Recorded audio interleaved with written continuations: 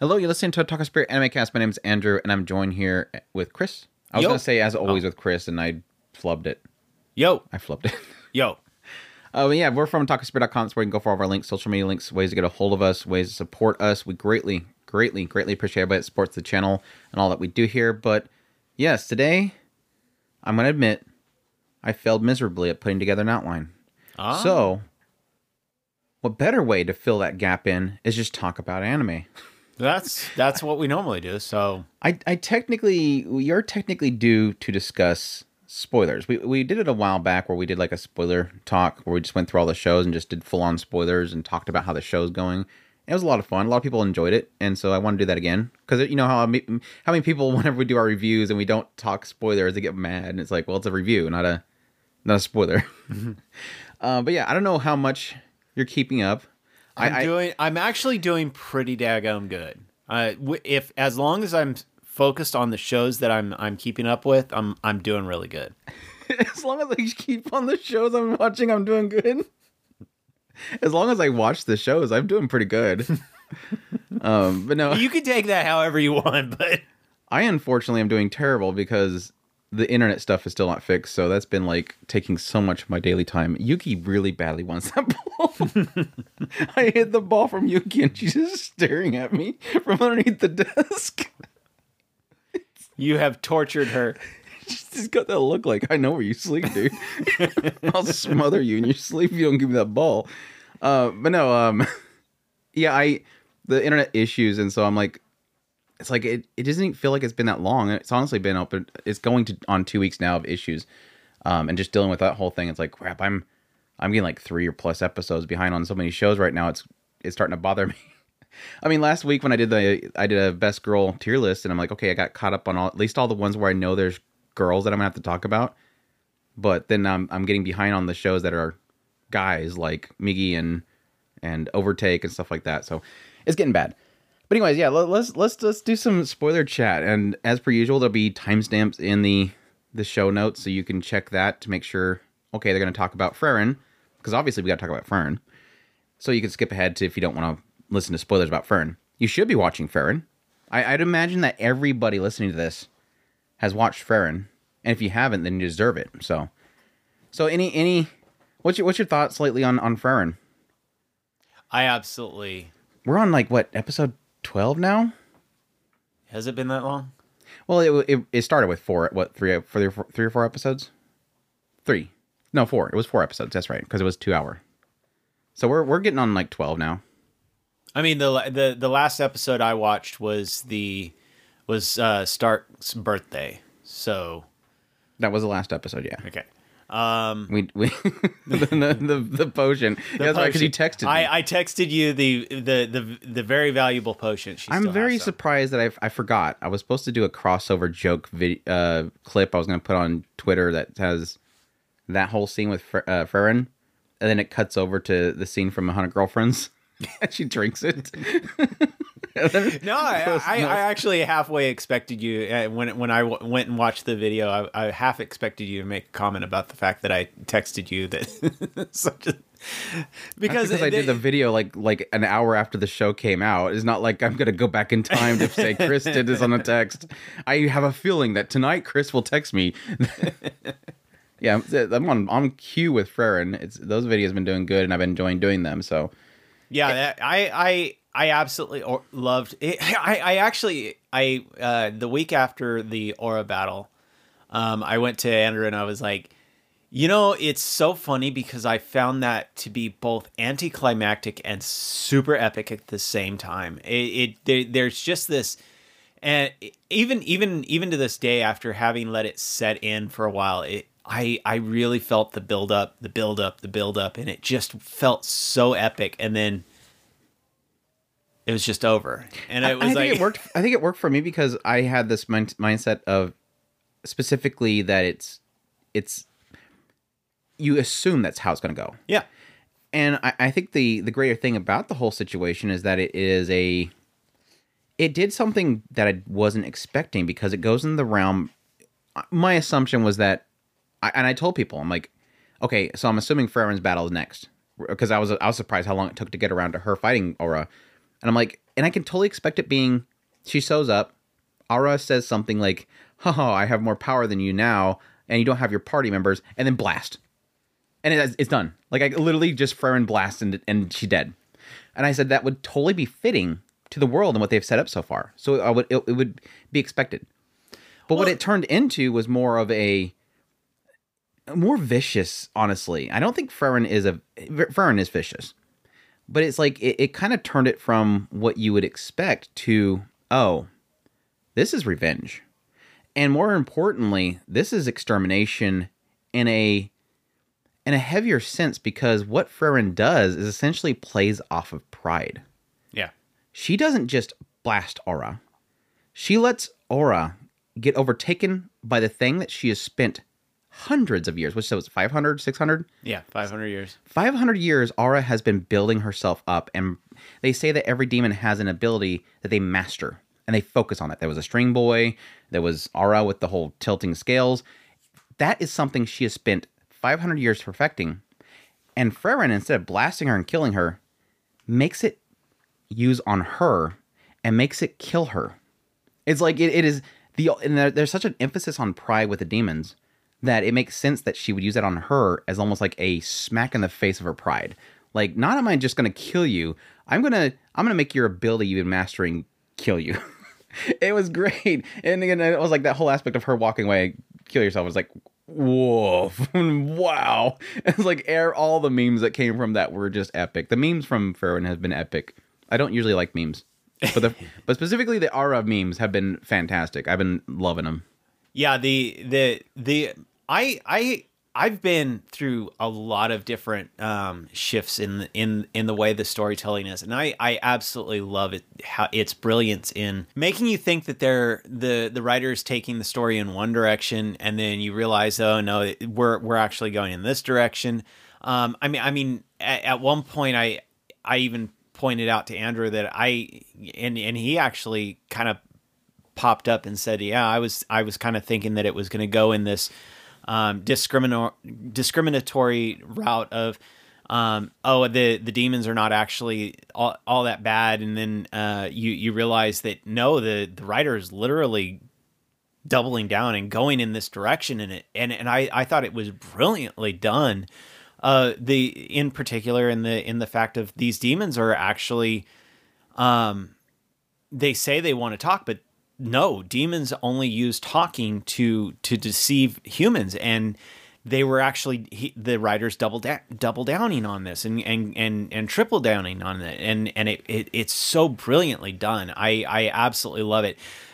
Constantly bringing back the old story, the story of Frerin's previous group, and bringing those into this last example of this last episode was brilliantly done with Stark, and how although he believes that he has never been getting all these gifts, he turns around and realizes, oh, I've been getting presents my entire life from these people that I've always held very dear. So not only that, but it was a tradition to show that a warrior has been doing well. Like, they've been doing a good job, basically. And I thought that was all absolutely fantastically done. I absolutely commend the writer on this story. I have not felt in any way, shape, or form that anything has been left undone so far. I just think it's brilliant. I'm glad you brought it up. I've been debating doing a video on this, but it's kind of one of those things where it's like, I hate feeding into obvious trolls. But yeah, there is a discourse that I've been hearing lately about the idea that Frerin is a discriminatory.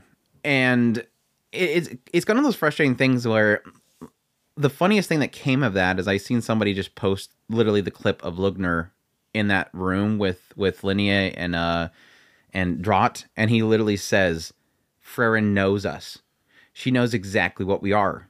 We are monsters mimicking their speech in order to gain their trust. And it's literally one of those things where the author, again, to what we were talking about, could it go down that route? Yes, I could. I'm totally welcome to see that route of Frerin. Like, we went into her backstory with that whole situation with Aura. Frerin lost her entire village of the demons. And additionally, Flamo wants to kill the demons. And it seems like, yeah, that technically opens up the door to being this idea that she has this prejudice and that she wants to wipe them all out. But again, going back to what Lugner literally says, she knows exactly what we are. What the writer has essentially gone far out of their way doing, not in a sense that it's cheesy or just overdone or overwrote. The writer has gone out of their way to say what essentially the demons are is think like a wild beast, a monster. They're literally monsters. Think of a wild beast that suddenly starts to mimic how we talk, to say mother. And then you go, okay, wow, it said mother, so obviously it's intelligent. We have to address if we're going to treat them as animals anymore.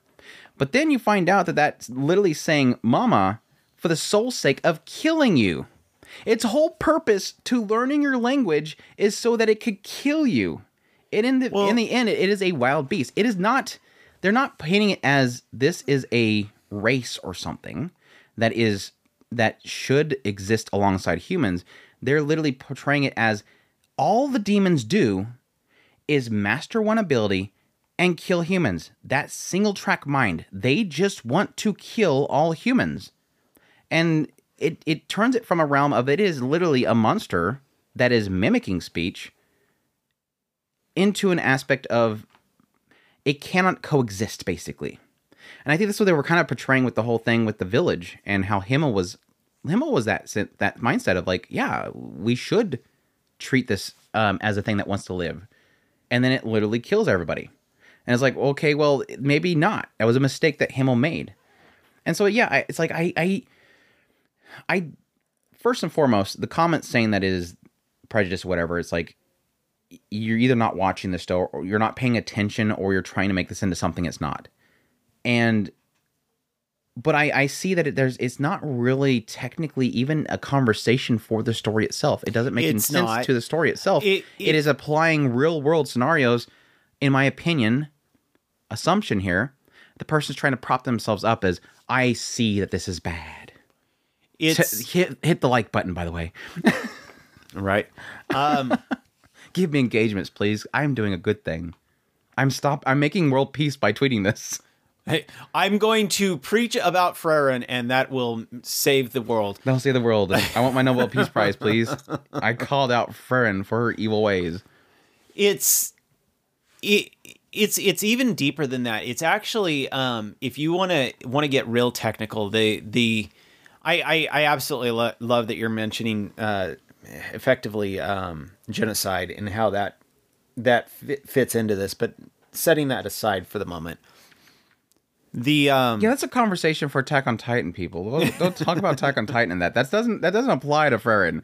No. There is an argument to be made on that, and that there is it's something that people should actually really delve into in the instance of if there is a possibility of two things not being able to coexist, is it morally okay to destroy it? I mean, if you literally cannot coexist, is it okay? Because, for instance, say there is an insect that suddenly mankind, there's an insect that mankind has discovered. Yeah. And this insect, it releases a dandruff off of it or something, like a powder.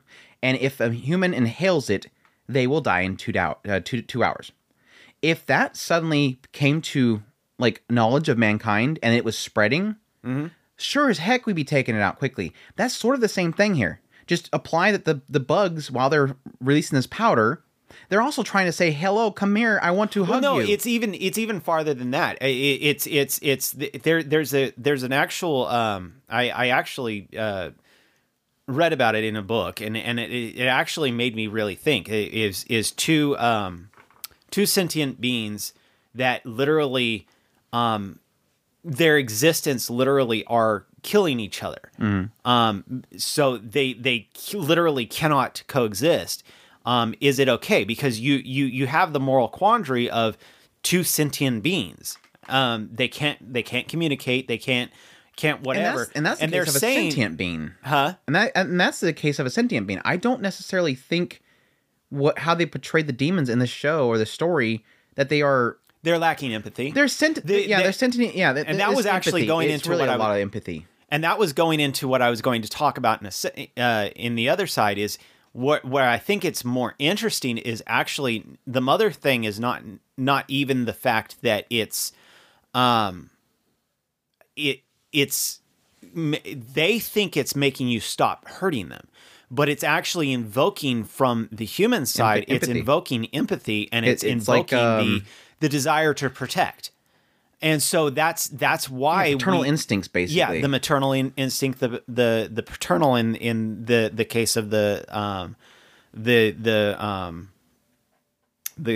the lord over the city is he was both him and Himmel. Yeah, and it was him. He was a father. Yeah, it was invoking different emotions, and that was causing a pause, and that's all they needed was that pause, the moment that can I get myself in there, and that's what they were trying for, and you find out that the demons were trying to infiltrate, and they were using the peace talks as a way to cause a takeover of that city, and they will let down the shield.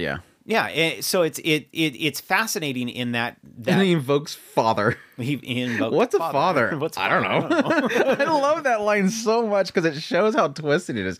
And I mean, yes, you could technically say that it's not. It doesn't seem as. And there's the question mark. Really, honestly, so far what we portray with Farron is everything that she has killed. Every demon that she has killed so far has been killing many people. Aura has killed thousands, I would assume. I don't know if they ever said a number, but I mean the field of the army suits by itself is. But it's like in that sense, it's like, will there come a time where yes, they're walking down the street and then Farron sees a cute little demon running across the road and she just blasts it? I think at that point it's gonna make you feel weird. Yeah. I think so far it hasn't made you feel any different because you have people like Lugner that literally says, she read us completely. Yeah, we're here to kill everybody, and we don't care about peace talks. And then you have, yes, Drat basically comes to her to cut her head off. You have Linnea, well, she was killed by Stark and Lugner technically, but everybody she's killed so far, even with Qual, every one of them has a body count. So it I guess it doesn't bring that question up. And even the one with the flashback, kill that kid, or killed the father and went and kidnapped another kid. Technically, before Himmel told her not to kill him and the mayor showed up, they had killed a daughter. That's why she was trying to find a replacement.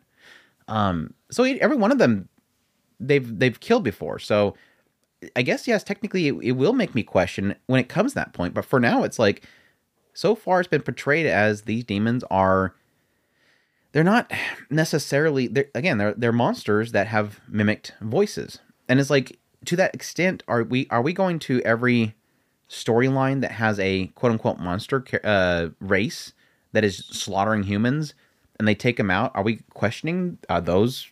Is that prejudice in those stories? I mean, that's a question mark. It's like I said, that quandary, until you actually delve into it. I mean, it's one of those you have to question it. Early Attack on Titan. The Titans come rushing into the town, and then everybody jumps on their little packs and they start shooting around and cutting the heads off. Is that prejudice? Well, just because it came in there? That one did it in a different way. It didn't humanize or show their sentience. But that's the point. That was the point. That's the point. That was the point. It waited until a certain point. Then they started showing, these Titans. I'm just talking early. Just a sense of there is a monster coming into the town, and they immediately go to kill There was no communication. There's a hatred. Exactly. But I mean, that's the point of that is the only difference here, and it's the point of the story, is that these demons learned how to talk. Right. I mean, technically, yes, some of the Titans later on start talking shortly into the series, and so it already creates that question mark there of like, wait, are we? Should we kill them? And that's the point. They don't show any sentience, and then once they do show sentience, that's when the question comes up. Yeah. And the peace talks were the attempt at showing the sentience, and then that's when you're supposed to pause, and that's why immediately that when I came up to you and I said, I think that I thought for a moment that they were going in this direction, and then they showed no, that was a misdirection, and they went right back to, like you were saying, that one scene where he says, "Well, what's a father?" I don't know. I just said it because it worked. That was that should have been your mark to say, okay, yes, they may have sentience, but they're still using that sentience to destroy. So you have your moral quandary is being shifted back into the now. If they go back and they show some kind of, which I don't see this writer doing that. I don't see this as a the demon kinds are coming together to get revenge on the humans. I don't see that as some kind of a road. It's literally they're a bunch of chaotic creatures that they happen to have sentience. That's what makes them all the more dangerous. Yeah, they're basically chaotic evil. Yeah. Chaotic evil. I mean, it's just interesting. It's an interesting concept. It's just the sensationalizing of what that is just doesn't make any sense to me because, like I said, everything pretty much points to one direction. I did like everything with Flamel, though. I was really...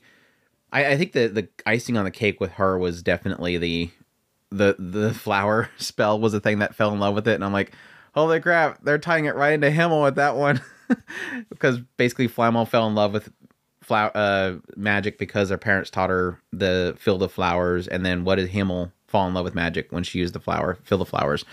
And yes, technically kind of goes into that kind of wish that he has and everything. It just all kind of ties in so well together. It's one of those series where, truth be told, early on I was already kind of sold on it because I love the style, the setup, and everything like that. I love the emotion at the beginning of it, that learning, I'm stuck on empathy word now, learning regrets, or learning about what you kind of missed and those regrets and everything she had. But I think over time I've been loving how well everything feels so well tied in together and wrote.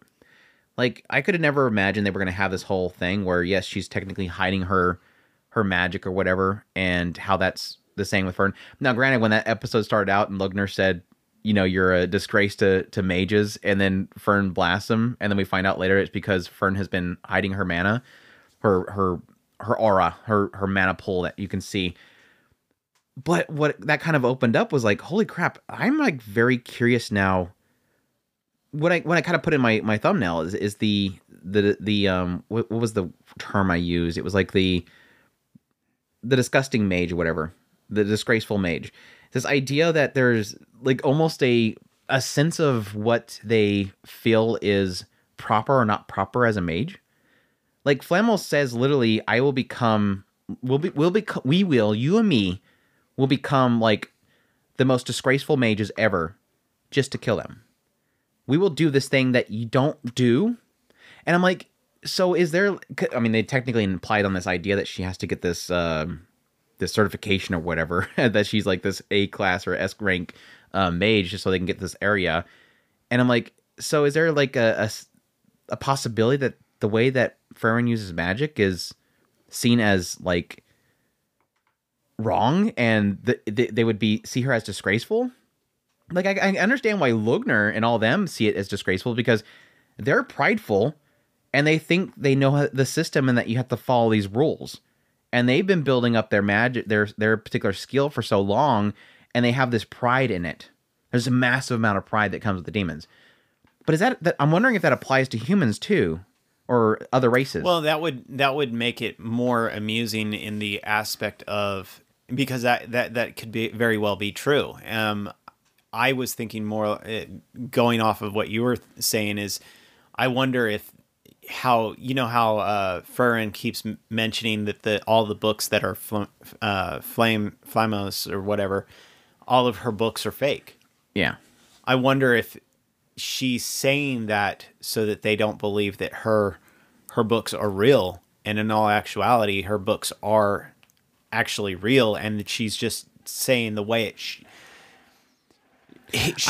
doing it improperly, and so nobody can kind of decipher it because they don't understand how she's thinking, and so she says that they're fake, but in all actuality they're real. Does that make sense? The question mark I really had around that whole thing is like, why is there this expectation that she's gone around and have been dropping grimoires everywhere? Like, are we? They didn't imply that Flamel lived for a long time. No. Like when she started training Farron, she was like 20, and then cut forward, what was it, 50 years, and she shows back up and says it's only been a mere 50 years, and then she says, she gives the request to put the flowers out in front of her grave. And I'm like, so it's not as if she's lived thousands of years and traveled everywhere to drop off grimoires everywhere. Right. So I'm like, I'm curious as why there's this expectation that there's grimoires everywhere that Flamel made. And yeah, it kind of makes me wonder if when Farron's picking up all these grimoires, she's burning them because they're obviously fake because she didn't make those grimoires. But why is she looking for them? Why is she hunting them down? Is she trying to delete that? Which technically would go to the point of... Now, I don't know how it applied to Flamel, but technically Farron was supposed to be isolated. I love they got that. I love they got, again, this whole thing is like all these complaints that people had in early episodes, and I'm like, oh, look at there, it explains it. She doesn't know how to act around people, and she was so disconnected from the party because that's what Flamel told her to do. She told her, don't make a name for yourself. Don't meet people. Be isolated so that nobody will know who you are until the moment you walk in front of that demon lord and he goes, who are you? Blast. Which yes, technically, especially with this recent episode, made me wonder if it was all Farron. I was half expecting her to reach over there and grab that sword. I really was. Stark I was expecting. Well, I assumed, Stark too. I thought about Stark as well. See, I assumed that Himmel returned it at some point, and that was why it was there. But yeah, it is that idea of like, yes, technically, Himmel, at least a few shots that we've gotten, looks like he's powerful, but I do kind of wonder if Himmel isn't technically the hero. That Farron is the one that destroyed the Demon Lord. Mm-hmm. And I think that's what we're going to get revealed eventually, is that Himmel and them were there. They probably obviously helped. But I think it was Farron and her the fact that she probably went in there and that Demon Lord said, who are you people? And then they started fighting and he's like, you guys are so weak. And then Farron blasted. And he's like, what? Where'd that come from? You didn't look like you had that power. What the heck? But I'm very fascinated by, I love the history of Himmel. Did you like that with, why Himmel became the hero? Yeah. It's literally a hater making fun of him. He became the hero. He said, you fake hero with your fake sword. He's like, well, I figured I'll become a hero. And still becomes a fake hero because he couldn't pull the sword. But yeah, I kind of expected that there was a possibility that Stark would go over there and grab it, or at least touch it and see if it worked. But I don't know how the barrier thing works, if it blocks them as well. That would have been funny if he just walks up and he's carrying both his axe and the sword in his hand, and Farron's like, put that back. No, it would be Fern that would say, put that back. Yeah. Put that back where you found it. What the Fern is so... I love Fern. Fern is so just fun. Absolutely perfect. Their chemistry, like the characters, that three group, the writer nailed the chemistry. Like I was half expecting them to include the stupid elf mage. I was half expecting it. The monk? Yeah, the elf monk. Yeah, he was a nice little addition to it. I really loved him kind of. But again, it's kind of one of those things where I think he just did a good job of kind of showing the spiritual side of everything. And then just, that was it. Like, he did his part. I mean, if I was going to make an argument, like I said, I would say Linnea should have joined the party. But no, if I make my argument, it would be the chief of the village of the sword protectors, because it's literally Roxy Sayu. Like, how dare you drop a Roxy Sayu right here out of nowhere? She was absolutely perfect as well. 50 years. I've been very patient. Did it so my grandma said. Yeah, I was like, are we doing like a halfling or something like that? I thought she was a halfling. I'm still convinced she was a halfling. So they're trying to reach her, like trying to be so taller than her. Like, what are you doing, girl? It was great. I love that too. But no, I would say, yeah, I besides of like the impact that it's funny. I think the snow episode with the monk, I think, is a prime example of something where Craft's episode was one of those episodes where I didn't think I was going to get much out of it. Like I had chuckles throughout it. Like, yeah, the beginning segment and basically Fern got some muscles. Fern dragging Stark to the cabin. And then the whole like pervert thing with Kraft, and then jumping forward, and you have the whole scene where Stark wakes up and he's in his bed. All that stuff was fun, but it was like, even in that case, it's like, I'm kind of wondering, am I not going to have really anything to really digest here, like really chew into? And it always pulls something out of nowhere. Like, it just hits me. Like, the whole thing with that episode, it was specifically about Hater technically explaining why Fern knows how to hide her mana too. Because, yeah, that was the whole point. It was like, yeah, Fern spent years, thousands of years, 1,000 years, building up her mana and hiding it, learning how to hide it specifically. So how does Fern know how to do that? She hasn't been around that long. How does she perfect it? I think it's twofold. One is showing that, yes, Hater technically taught her how to do that. He was already teaching her because he asked Farron how to do it. Oh, yeah, I see you're doing this. You're way more powerful than that. So how are you doing it? Okay, I might have to teach a mage one day how to do it. And sure enough, it was Fern. But I think they're kind of implying that Fern, I think, picks up on things quick. They've already implied that she's fast. Like, right. that was the thing that Farron said. I let you kill everything because it's quicker. Mm-hmm. You send off spells quickly.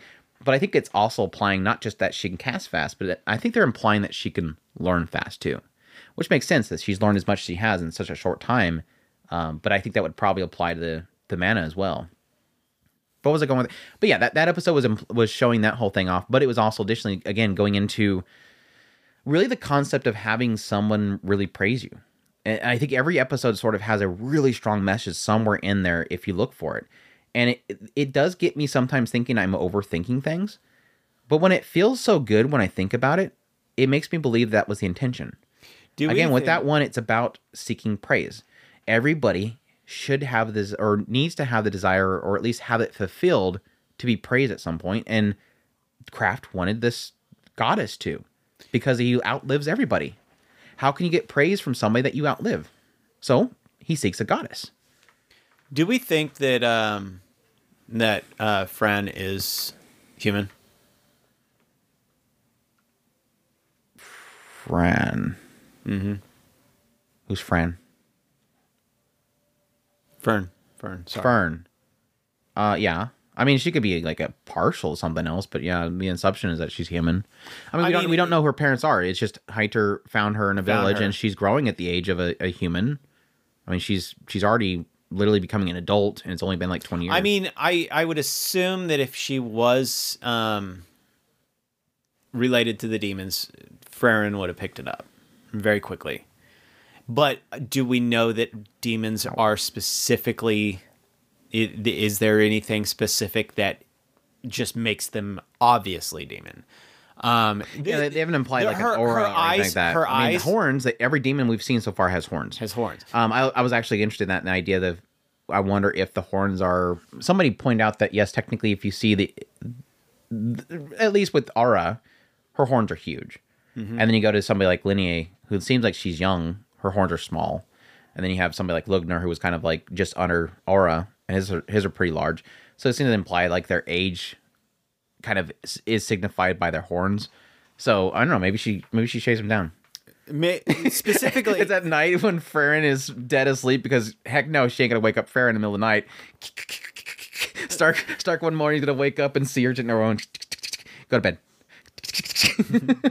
Go to bed. Specifically, her eyes. Go to bed. Stark. Someone. Her eyes imply something's going on with her, but I don't know what that is going to specifically be. I just find it off. But as far as, I mean, she's easily probably my favorite character. I mean, they've never implied that demons are that far down south. It kind of gives us an indication that where they pass through is like, it's got a barrier there, and that demons can't get past it, and that's where the fight with the demons is. So unless they imply at some point that the demons got through that barrier and that border and came down the south, I don't know how that'd be possible. Well, they did fight the one guy down there, but yeah, he was sealed, and yeah, I guess technically that would imply that he came down there at some point. So yeah, I guess you're right. I mean, they've never specifically said that the demons can't be down there. They may have been down there and they set the barrier. Yeah, I can see that since Qual was down there. That makes sense. I mean, there was also the 4 that came up on them, and they were all around him. And she was saying that what was she telling him? But that was in the past, right? You mean Flamel? Yeah, that was that. I don't even that would be wherever Farron's village was. That was such a good scene too. Yeah, just leave her and leave. We just want to kill the elves, which again is implying this idea they literally went around and were eradicating everything threat. I'm convinced now because they went after Stark's village, and Stark's village was nothing but warriors. They specifically went after the elves, which I would assume they did because the elves live so long that they can get really incredible power. And they went after this clan of warriors, which was Stark's family. But yeah, she's like, leave that behind. We were just told to come kill the elves. They don't care. And it was like implying this idea that wasn't necessarily that they were just following orders, but it was more a pride thing. Like, you're nothing. And it was like one of those moments of like, thank you for underestimating me. Gun. Yeah. It was like it literally delete. She just presses the delete button. They just disappear. It was so good. Now, I didn't even pick up on that when I was doing my video on it, but yeah, it kind of implies there that it was an aspect that because Farron didn't underestimate her, seen her true potential, that's why she brought her with her. Like, it was her seeing that, which technically, again, in Himmel, does the same thing for Farron. I love that kind of passing down that kind of theme to each character. Himmel didn't underestimate Farron, brought her with him, and he's fruitful because of it, obviously. It's good stuff. There's so much good stuff in that show that just I can't get enough of it. And yeah, Fern and Stark need to get together already. I feel so bad for Stark. He's such a good boy. But yeah, I do agree with you. I think the chemistry is just, it's solid. Farron is sort of she should be stone-faced, but she's not. She's got this goofy side that comes out every now and then. Like that freaking potion. By the way, animation incredible. But no, she just like kicks off the bed. I have something here, just stupid smirk on her face as she's holding out this potion that gets rid of clothing. It's like the goofy little giggle that she has. Well, it would have only been used on one person. Hello. She knows exactly who's going to be used on. But no, she's literally like, I told you to get rid of that a long time ago. Just pours it out. Yeah, it was such a good little episode, and Fern trying to defend Stark, but then kind of seeing him just talk about boobs and stuff. It was just dorky. I'm like, he's a poor guy. He just sees a cloud and he calls it out. What's wrong with that? Of course, Fern, I think, calls everybody perverts. She called poor Kraft a pervert. Thinks Stark's a pervert. Somebody made a good point. I think on the Discord they were saying this is a good sign that Fern's actually the pervert, because she always thinks the most lewdest things. Yeah. Stark isn't thinking lewd when he sees the boobies up there. Kraft is just kind of chill, and he's like, "Come on in. I got to take my shirt off because I'm trying to get warmed up here, and I didn't want to get all sweaty." And Fern's the entire time thinking pervert. For Stark, he's like, "I can carry her. Come on. I can carry her." I thought at the beginning of that, I thought it was just that Fern was jealous of him carrying Farron. I think it really was. She had that little puffy face. She had the puffy face. She was like, "No, I can't. No, I want to carry Farron." She loves Farron. It's so adorable. She's like, most of the time, she's kind of just like big sis to Farron, and I love that aspect of her. But yeah, they're just. I can go on for days of this show. Where are we at right now? We're only 40 minutes in, so we could talk a little bit more. We've been talking about Farron for 40 minutes already. Daggum. 40 minutes almost. It's easy, right? It is easy. But no, the animation of that fight with Aura specifically Lugner and Linear was absolutely incredible. The animation was just... I can't really remember the last time I seen a anime mage battle that looked that good. Like, it was just crisp. It wasn't just a lot of like squiggly lines flying through the air and whatnot. It was just her walking, and she's just like shooting things as she's walking, and it's the pans from behind her towards the ground. I was like, oh god, it's such a good shot. It was just yeah, gush. Yeah. And then yes, Linear and him was her combat skill, and of course it's cute lolly girl with a big gigantic axe. Of course I'm gonna like it. I'm gonna hold my tongue on that one because I did like it, but then it ended disappointingly. That's true. Stark should have died, apparently, according to Chris. Obviously. No, they need to end it with the romance route, obviously. No, that's like they said when that first episode had happened, it was like there was obviously outrage. And yes, technically, people were more mad about Aura dying. I'm not going to deny, I would have liked Aura to stay, too, so... Yeah, just dominate her and just have her fall around. You'd be more of an asset if I control you for the rest of your life, basically. But no, there's a question mark. They did imply the idea that you can overcome it by sheer will, and it kind of implied the idea that the guy's son possibly was able to get past it, but then she punishes him in return for that.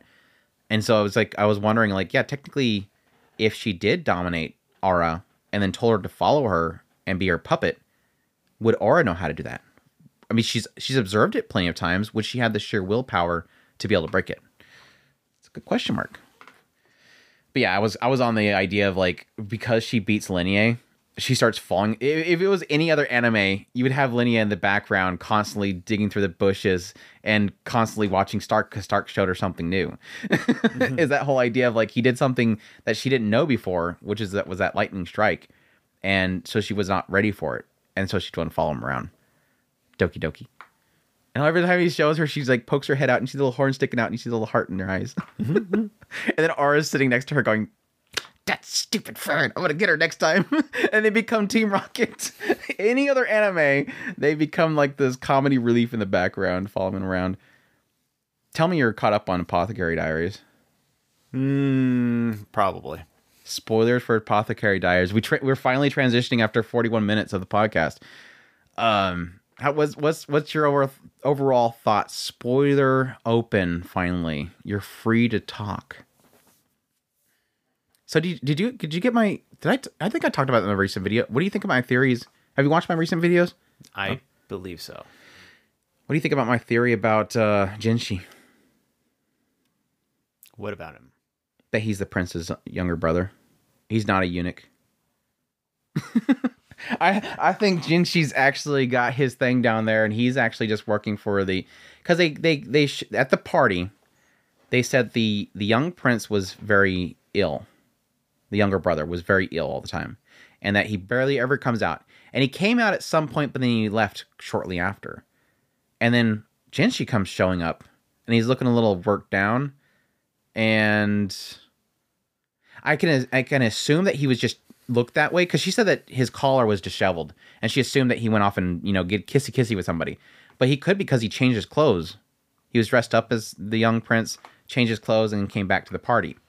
But yeah, they imply the idea that he's special to the emperor. They, again, that whole statement that he just left and he's very ill, barely anybody's seen him. That Jinshi is basically being, even though he's the manager or whatever, overseer of the rear palace, for some reason he's getting like these mysteries from the battlefield that he has to solve, and it's like that would make sense if he is, this special someone underneath the emperor, his younger brother, that is being implanted in there. It would make sense why he trusts him to go in there and basically that would swoon the concubines to kick them out. That would also explain why he's why the emperor would know so much about Mao Mao as well. If they're communicating. Oh yeah, he's for sure communicating to him. Yeah, that's definitely probably he definitely probably told him like, look, this girl's doing some crazy stuff. Let's see if she can help you with Li Hua. That's an interesting thought. I don't see why not. I mean, that would I hadn't really thought much about the emperor's brother. I really didn't. But I do remember that specific line, and it did seem way out of place. And I mean, that was the first mention of a sibling to him. So yeah. It was kind of. But yeah, that would be interesting. I didn't think about that because he was specifically gone in that first part of the garden. But then the ceiling was technically that scene after the party because as Goshun comes in there and he's like, "Sir, you're letting yourself show out a little bit too much," because he's like getting all comfortable because Goshun's in there and he's just kind of slouching over on the thing, and then he says, "Your hairpin's still in your hair." And he takes it out and he says, "Oh yeah." And he says, "Good thing it was in your hair, so nobody's seen it. If anybody's seen it, they would know your true status or whatever." And it was a very, very beautiful looking hairpin. Like it looked like a marble almost. And again, that was another kind of telling thing of like, what is the status? What would be this important status he'd have to keep secret? Yeah. The prince. Or younger brother. I don't know if they would call him a young emperor or whatever. I think he wouldn't be an emperor, but he would definitely be a prince of some sort. I don't think they use the term prince. Because that prince usually goes under king, so I guess it would just be the emperor's younger brother. There you go. The emperor's younger brother. But no, it would explain a lot in the story so far. The question mark now is really, who is Mao Mao? Because her father dropped a bomb on the previous episode. Not this last Friday, but the previous Friday. He just kind of mentions, oh, Mao Mao went to the rear palace. What coincidence or something like that. Like that's very interesting that happened. So that kind of it's obvious that I don't think Mao Mao is his daughter. I'm thinking that maybe somebody got her out of there and somebody entrusted her to him. Yeah. Or he found her when she was discarded out of the palace or something like that. Like she's I don't know, maybe the previous emperor's, maybe she's Li Shu's daughter. That whole thing was kind of like, yeah, that's that time period. No, please don't do that. 9-year-old Li Shu. Yeah, I kind of was curious how old the emperor's mom was because they kind of went, Fishy. What?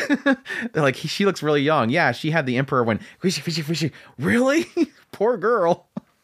Like, yep, that's that time period. They don't really you don't tell the emperor she's young. It's just unfortunate, but that's how it is. But I kind of wonder if Li Shu was just, I'm kind of curious. I want to know more about Li Shu. I really do, because it doesn't necessarily imply that she is like attached to the previous emperor, but you would kind of assume that might be a story beat that we'll get into with Li Shu. But it is one of those things where right now it just seems like the emphasis is on the idea that people are mistreating her. Her lady in waitings are treating her like crap. And I hate the fact that we've gotten so far away from that storyline. Mama had to have 3 days off. Let her have her 3 days off, Andrew. Shut up. But yeah, it was like we're opening the door to Li Shu's story, and then now we're gonna go over here. Okay, I guess we're leaving there for now. It'll be fascinating to see how because it's tying at least 4 storylines right now. Li Shu? They got Li Shu, they've got the poisoning, the outside poisoning, and then they got the inside poisoning. They did the side story, and now we've got they did have the implying that there was the brother, and like I said, that was an off-kilter thing that I just kind of made note of. That's why I said I did notice it. It didn't seem. I mean, the assumption that scene would be like, oh, well, they just brought up that he has a younger brother and he's ill. Guess Mao Mao's gonna find a cure for him.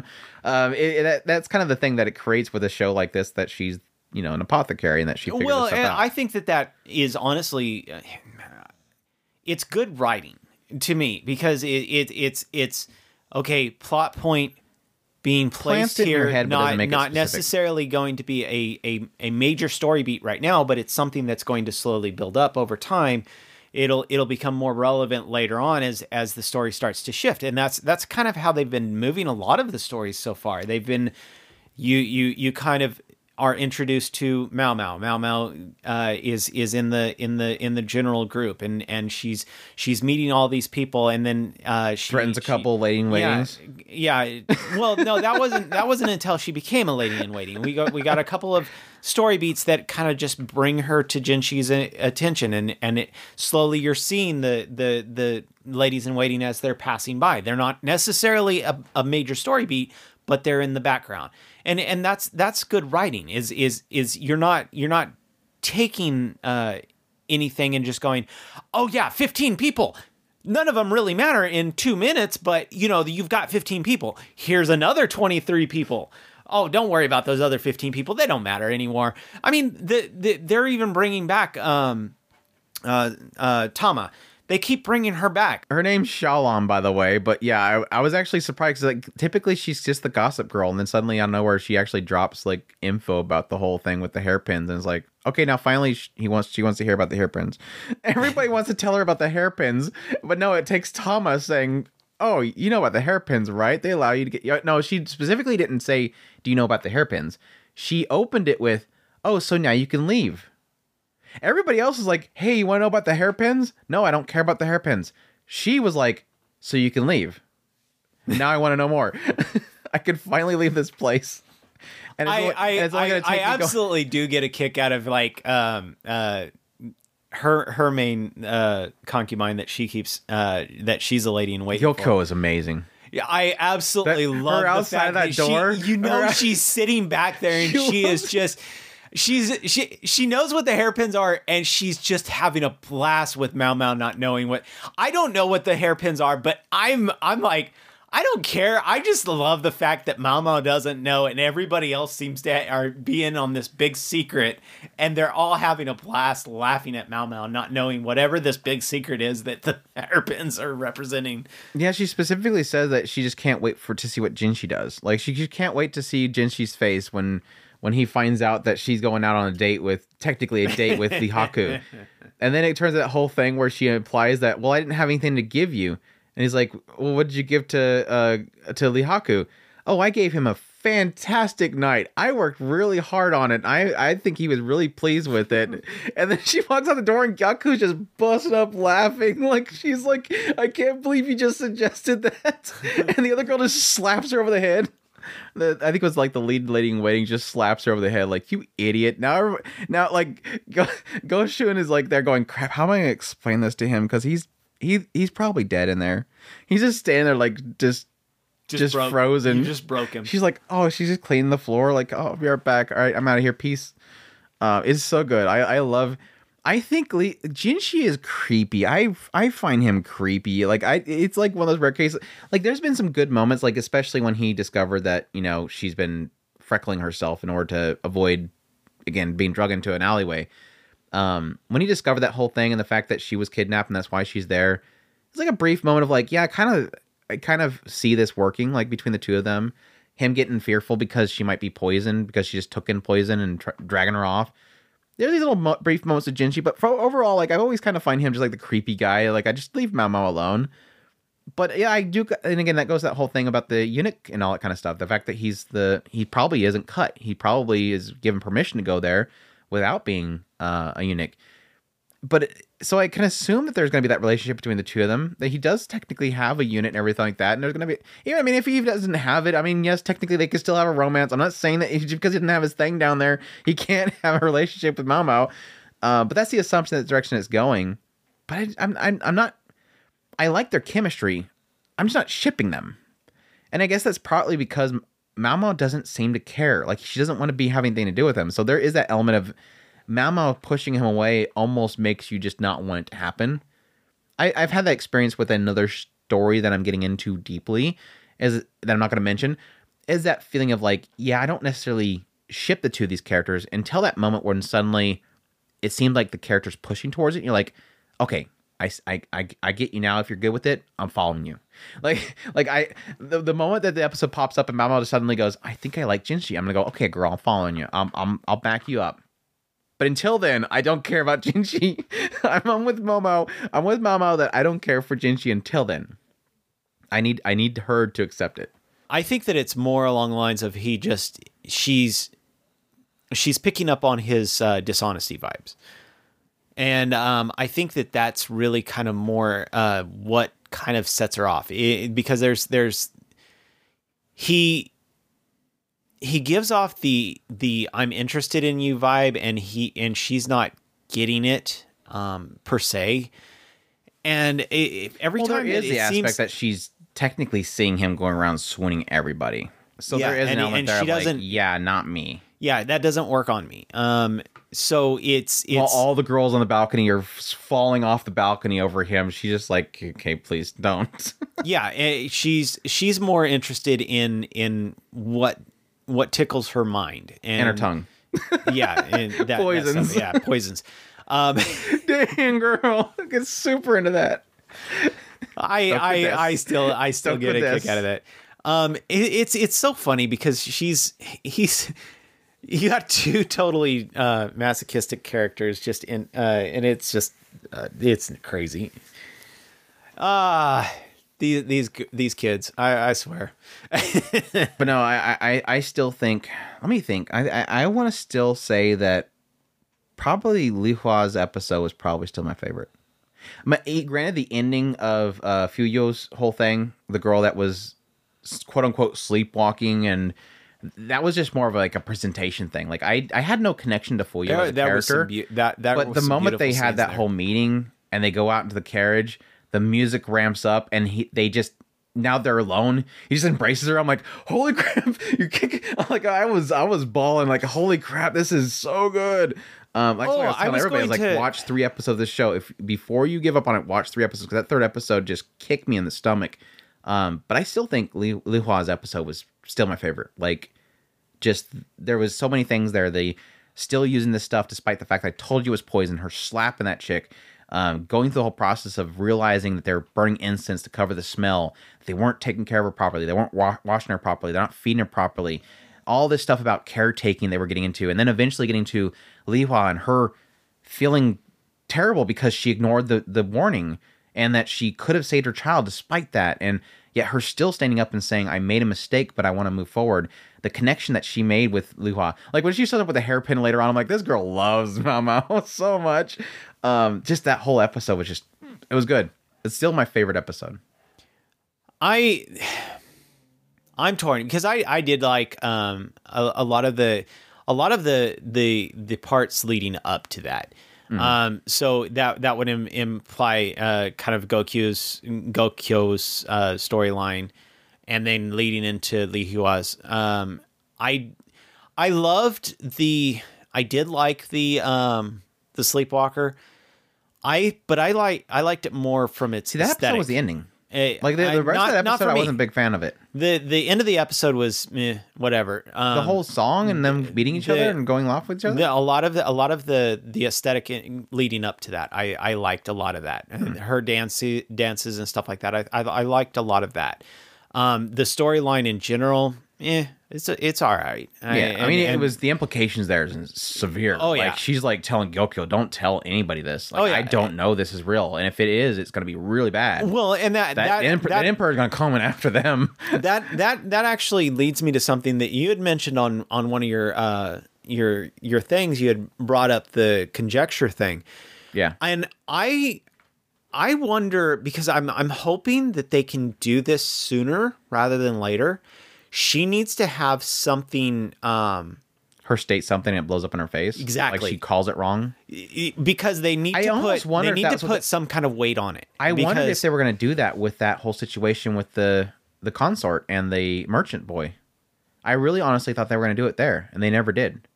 Because it was what they were implying there was that she assumed that entire house was in on it.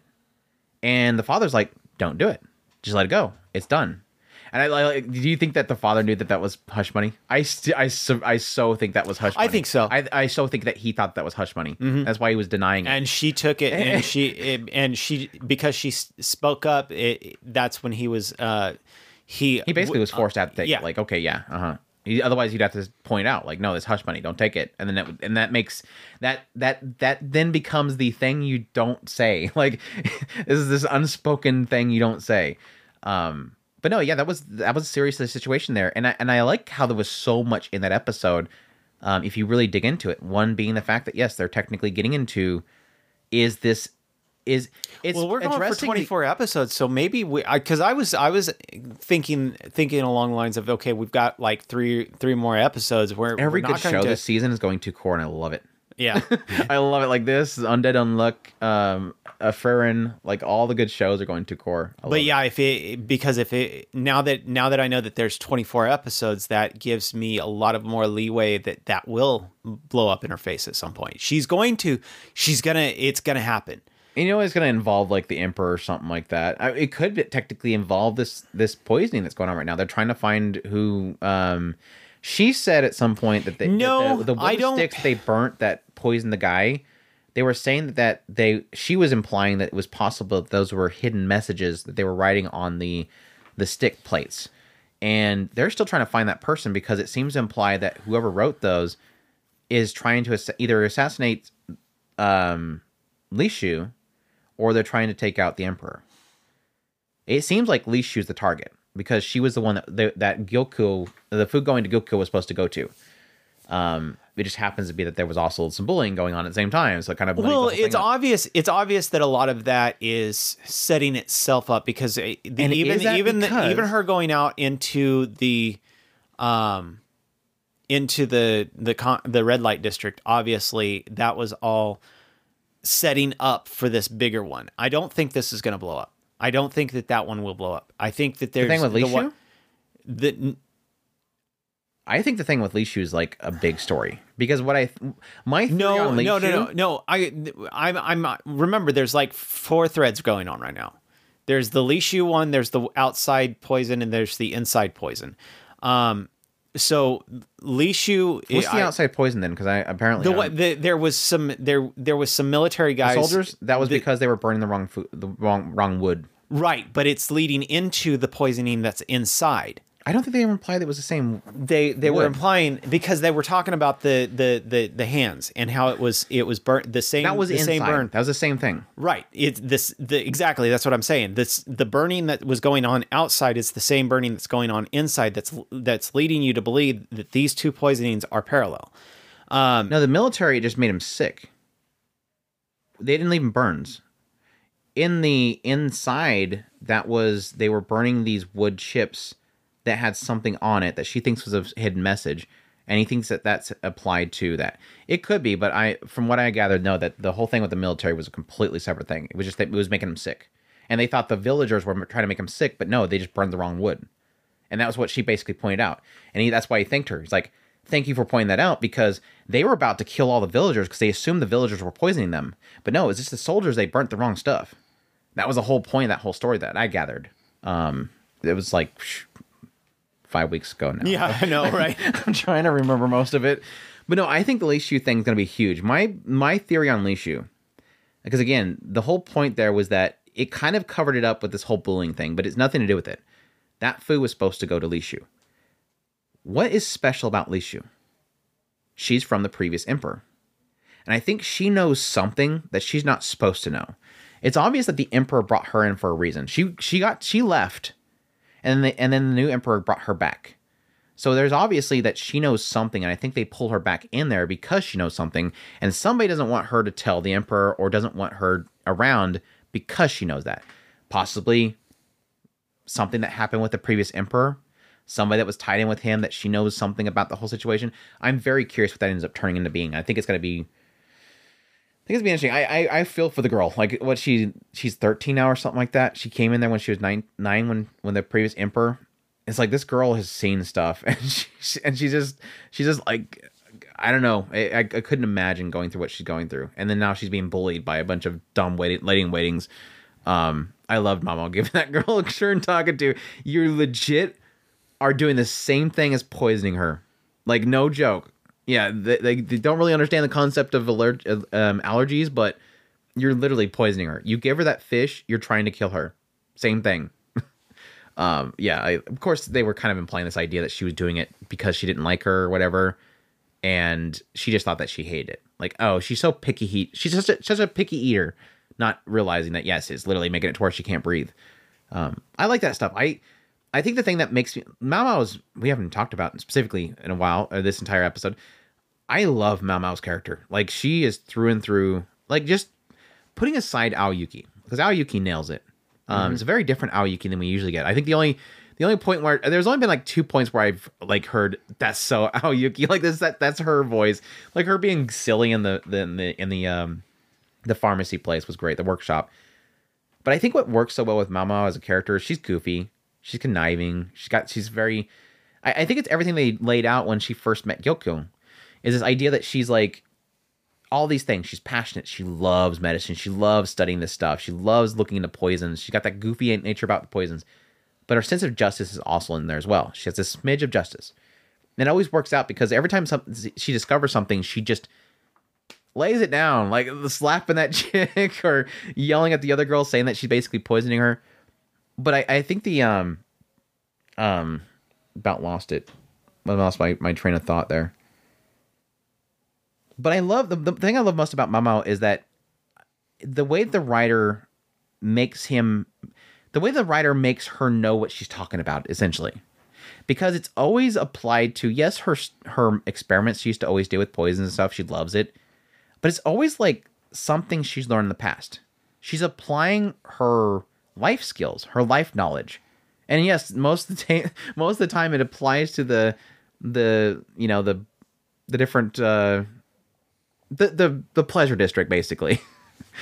Whenever they did something, the powder skin and all that kind of stuff, it's always something they used to do. Yeah, we had all these jars that they didn't want people to touch. And so yeah, we know how to powder for fingerprints because there's jars you don't touch. That stuff is I always love that kind of thing. It's just that applying, and I love this recent episode seeing how her father taught her. It was so subtle. It's just like, okay, he walks in, she's like, he could tell like 3 things from one thing. He's that smart. And then he turns to her and say, "What happened?" He doesn't say what happened. He asks her what happened. I love that. It was a cool like little insight to see how he taught her the way that she does things. So it's a good show. Mm-hmm.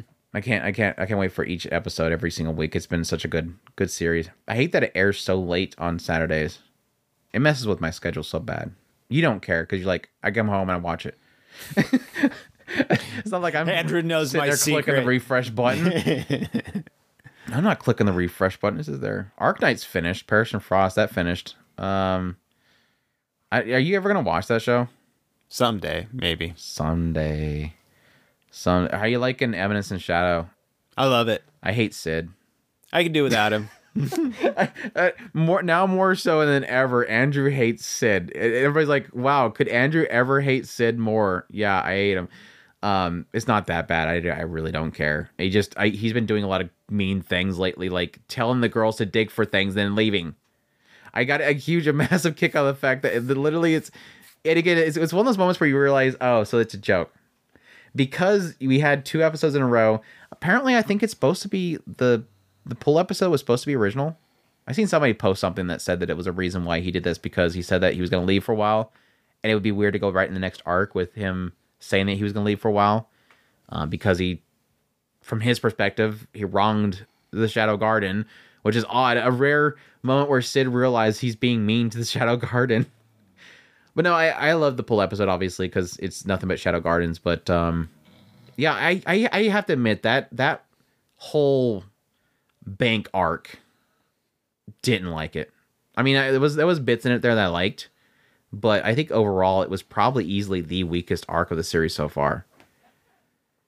I mean, even the first arc, I really liked Mary and Elizabeth and seeing Aurora come back and all that kind of stuff. That was a good arc with the blood moon, all that kind of stuff. But this whole bank arc, I didn't mind it. It just, in some ways it felt a little bit. I think the problem is that it didn't capture what it was trying to do. I understood the concepts between the monetary side of what they were trying to do. I just don't think that they portrayed it well enough. The problem is that it does all that build up just to find out that everybody still accepts the bill. Like, you literally had an entire bank collapse. One of 2 banks has collapsed. And then everybody goes to one of the banks and says, hey, I want to exchange my bills for my currency back.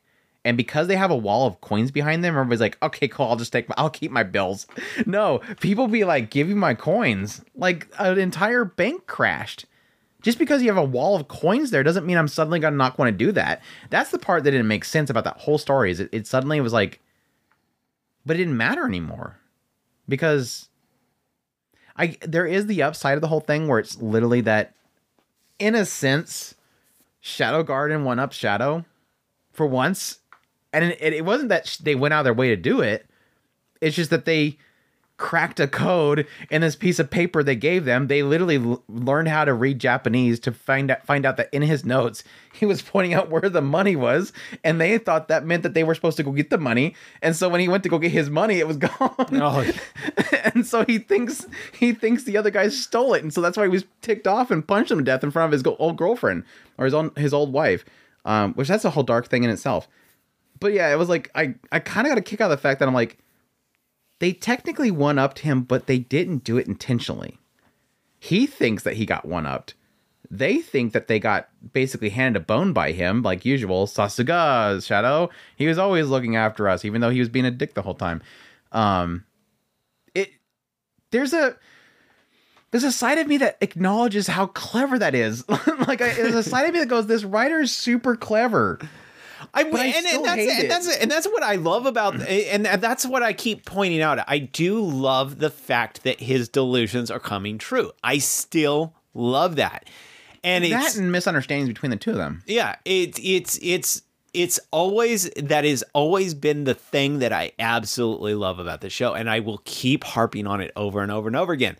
Yes, I find Sid freaking annoying. He bugs the crap out of me, but I love the aspect of him going through, just bumbling through, but the world is shaping itself around him. And I just, for whatever reason, it works for me.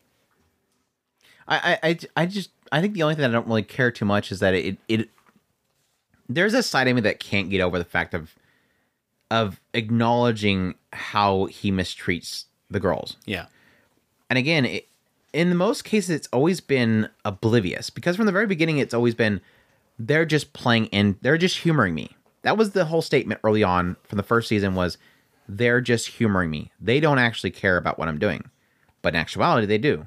And they keep showing that they're doing, but he does, for some reason, doesn't seem to get it.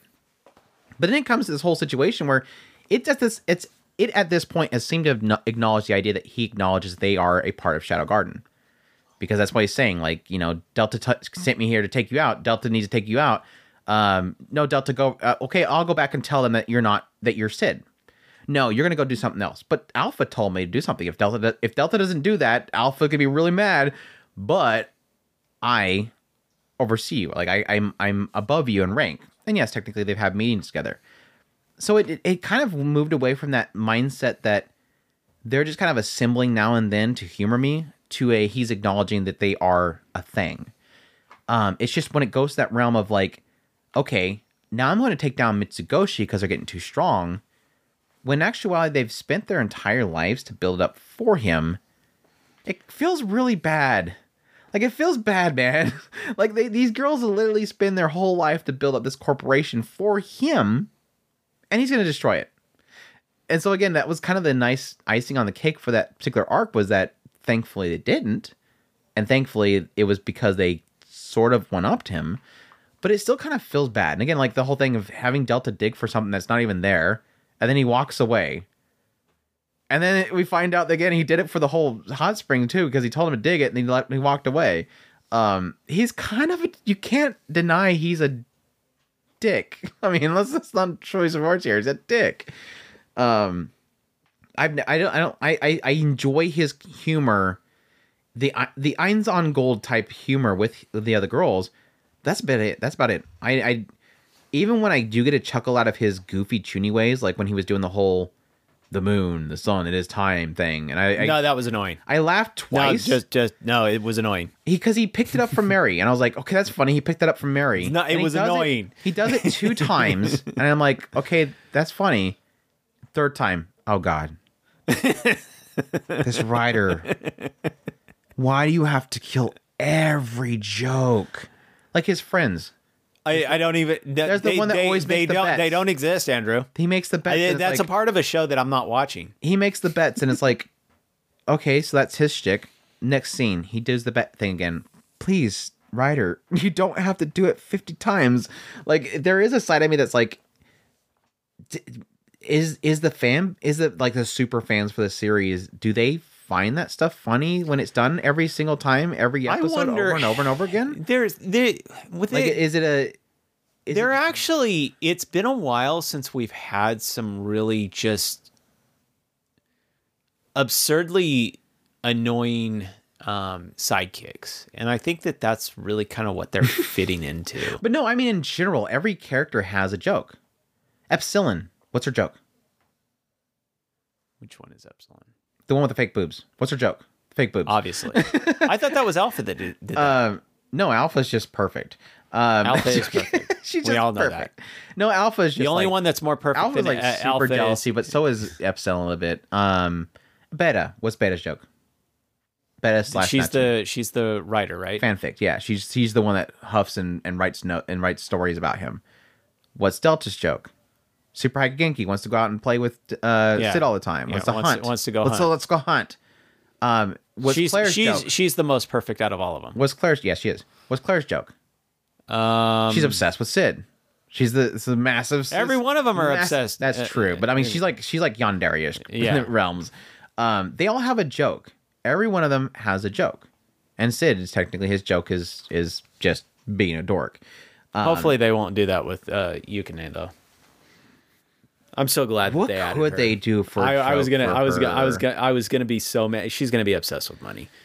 Yeah, I guess. Well, but that's Gamma's thing too. So Well, Gamma, But her joke is that she- Gamma's. did you like the Noel She's- but the Moe phantasm that she did? Yes. It's her ex Moe Mex. How would you say it? Moe Excalibur. He's literally like, you have such an insane amount of power. Here's the thing to do it. It's literally her just making a massive thing and assuming she's gonna trip and fall on somebody with it and just kill everything. Yeah, that was Gamma's little episode there was great because she's like, he's an incredibly skilled fighter, and the guy's like, no, I'm not. Like, the guy's like, I'm not that impressive. I'm not sure. You're just really weak. Yeah. I don't know. It's still a great series. I'm still enjoying it. I need Beatrix back. I think Beatrix still is my favorite of the series so far. Delta's right behind her. But damn, Aurora being in Claire was such a good moment, dude.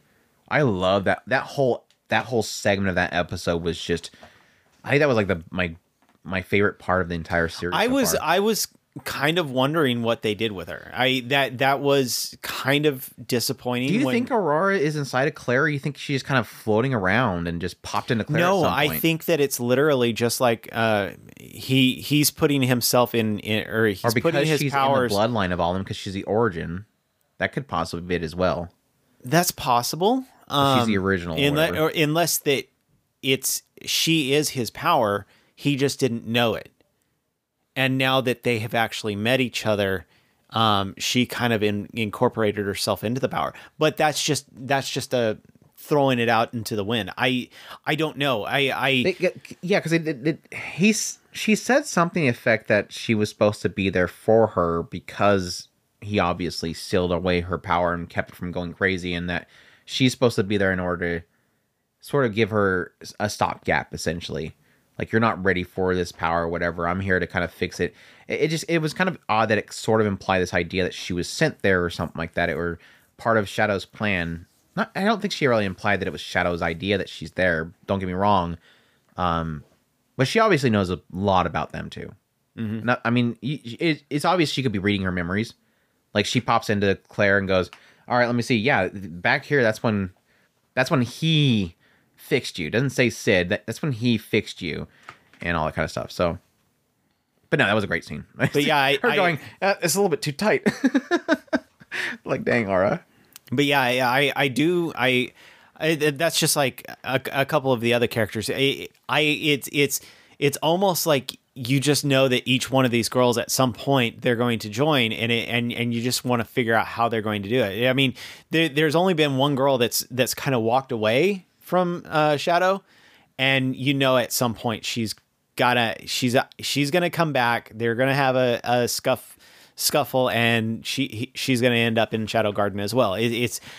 It's playing out that way, and in some ways it's becoming repetitive, but at the same time I just love it. I think it just brilliant the way they're doing it. I'm still mad that they didn't actually show Rose training. I'm assuming her training was like 2 days, and they're like, "All right, good, you're good to go." But no, they implied that, like, with Beta in that little swimsuit episode, pool episode, it was like, "Oh yeah, we do this whole thing to train them." And they literally incorporated like drill instructors into this whole setting, and they just tear them down by saying that she's a useless elf or something like that. That was great. I enjoyed that. Yeah. What else should we talk about? We hit all the biggies. Have you been watching Spy Family? Yes. You've been enjoying yours episodes? I missed I haven't watched the last episode. Nothing much happened, but yeah. Well, I mean, stuff happened, but nothing to really spoil for you. But I've been in love. I'm getting exactly what I've been asking for. And you got like 5 episodes of it. Right? I'm like, I finally get your killing people. Like, legit, she's killing people. Yeah, I've been eating that up. But no, I think the bigger thing that I've been enjoying the most about it is, and I don't think they're going to follow through with it. I really doubt it. I do like the idea they're at least presenting the idea of, would Yor quit? Would she quit her job? And my assumption is the direction they're going to go is, now that she seems to be implying this idea that Yuri's fine now, I don't need to do these jobs anymore. I can quit. But my assumption that the direction it's going to end up going is that it's not just because she's implied two things with her doing her job. One is that she does it because she was trying to support Yuri. That was the original reason. But also, at some point, it's like it wasn't even at the end of the first quarter. It was like the first like 6 episodes or so in the first season, the first part. She implied that she was doing it to protect the city too. She wanted to protect this place that he lived in. So it wasn't just the money to support Yuri; it was to protect the town and everything, keep him safe. And so my assumption the direction would go is that she goes, okay, Yuri's fine now. I don't need to finance him anymore. I don't need to protect him anymore. But now I have this family. I have my new family. I want to protect them. I want to keep this place safe. She could give up the money and go, Lloyd will take care of everything. I'll just be a stay-at-home mom or something like that, or get another different job. She has another job, public service and everything like that. I don't think she's going to give up because that's her shtick. That's the obvious thing when it comes to this whole thing is like you have a story like this where it tries to present a deep subject. You're like, it's not like you're going to dynamically change the show. Yor will always have to be an assassin. That's her joke. You can't have her not be an assassin. That would be like suddenly, what if one episode opens up and it's like there's like this secret gas that when it releases, it removes certain connections that could be special for somebody, and it so happens to get rid of Anya's ability to read people's minds. That's not going to last. Like that's going to be a joke for an episode, but it's never going to last past that first episode because that's so much the show. That's so much the joke is Anya being able to read people and going shock face every 2 seconds because somebody thought about how they, Yor comes home and says, it took forever to get the blood off of my purse because I accidentally splattered on it. And she'd be like shocked face. I can't believe she thinking about that. That is the thing. Like Lloyd can't stop being a spy. But there's a side of me that kind of goes, wouldn't it be so ballsy if the writer just goes, yeah, Yor gives up. Doesn't want to be an assassin anymore. Bam. That's it. Doubt it. Doubt it, but it would be an interesting turn for it. So I like that she's questioning it. Again, it's kind of in the mix of the jokes and everything. I like the question of, do I want to continue? Because that was the whole thing with this whole story arc is I wish I could be with them and enjoy this vacation, be a family and just enjoy time. But no, I'm busy guarding her and fighting off people left and right, putting myself in danger, getting beat up to return back to them and everything like that. So I don't know. It's been solid. I have enjoyed Anya trying to protect Yor's mission. He just doesn't want him to go. What? You're an assassin? We have to get divorced. Let's give Anya back to them. It's always like the most stupid, like internal dialogue that she has between them. It's just like, oh my gosh, you like bananas? We cannot be husband and wife anymore. Get rid of Anya. And then Yor's going, no. It's like the most child. It's like a child's interpretation of a parental conversation that does not work out. Yeah, I'm actually very surprised how long they've been giving to this particular segment, and I know this is exactly what everybody. When I spent my episode by episode of impressions on the first season, at least I haven't really been doing it for the second season, surprisingly, because of how much I wanted this whole thing. People kept saying there's a arc. Don't worry, Yor will get her moment. This is apparently it. Have you been keeping up on Deadlock? You said that you didn't watch. I'm about 3 episodes behind. The last Did you get to spoil? Huh? Did you get to spoil? Yes. Just the first episode of spoil? Yes, I'm assuming. Ah. They went into the town. You got the zombie teacher? No zombie He had to take her to the altar.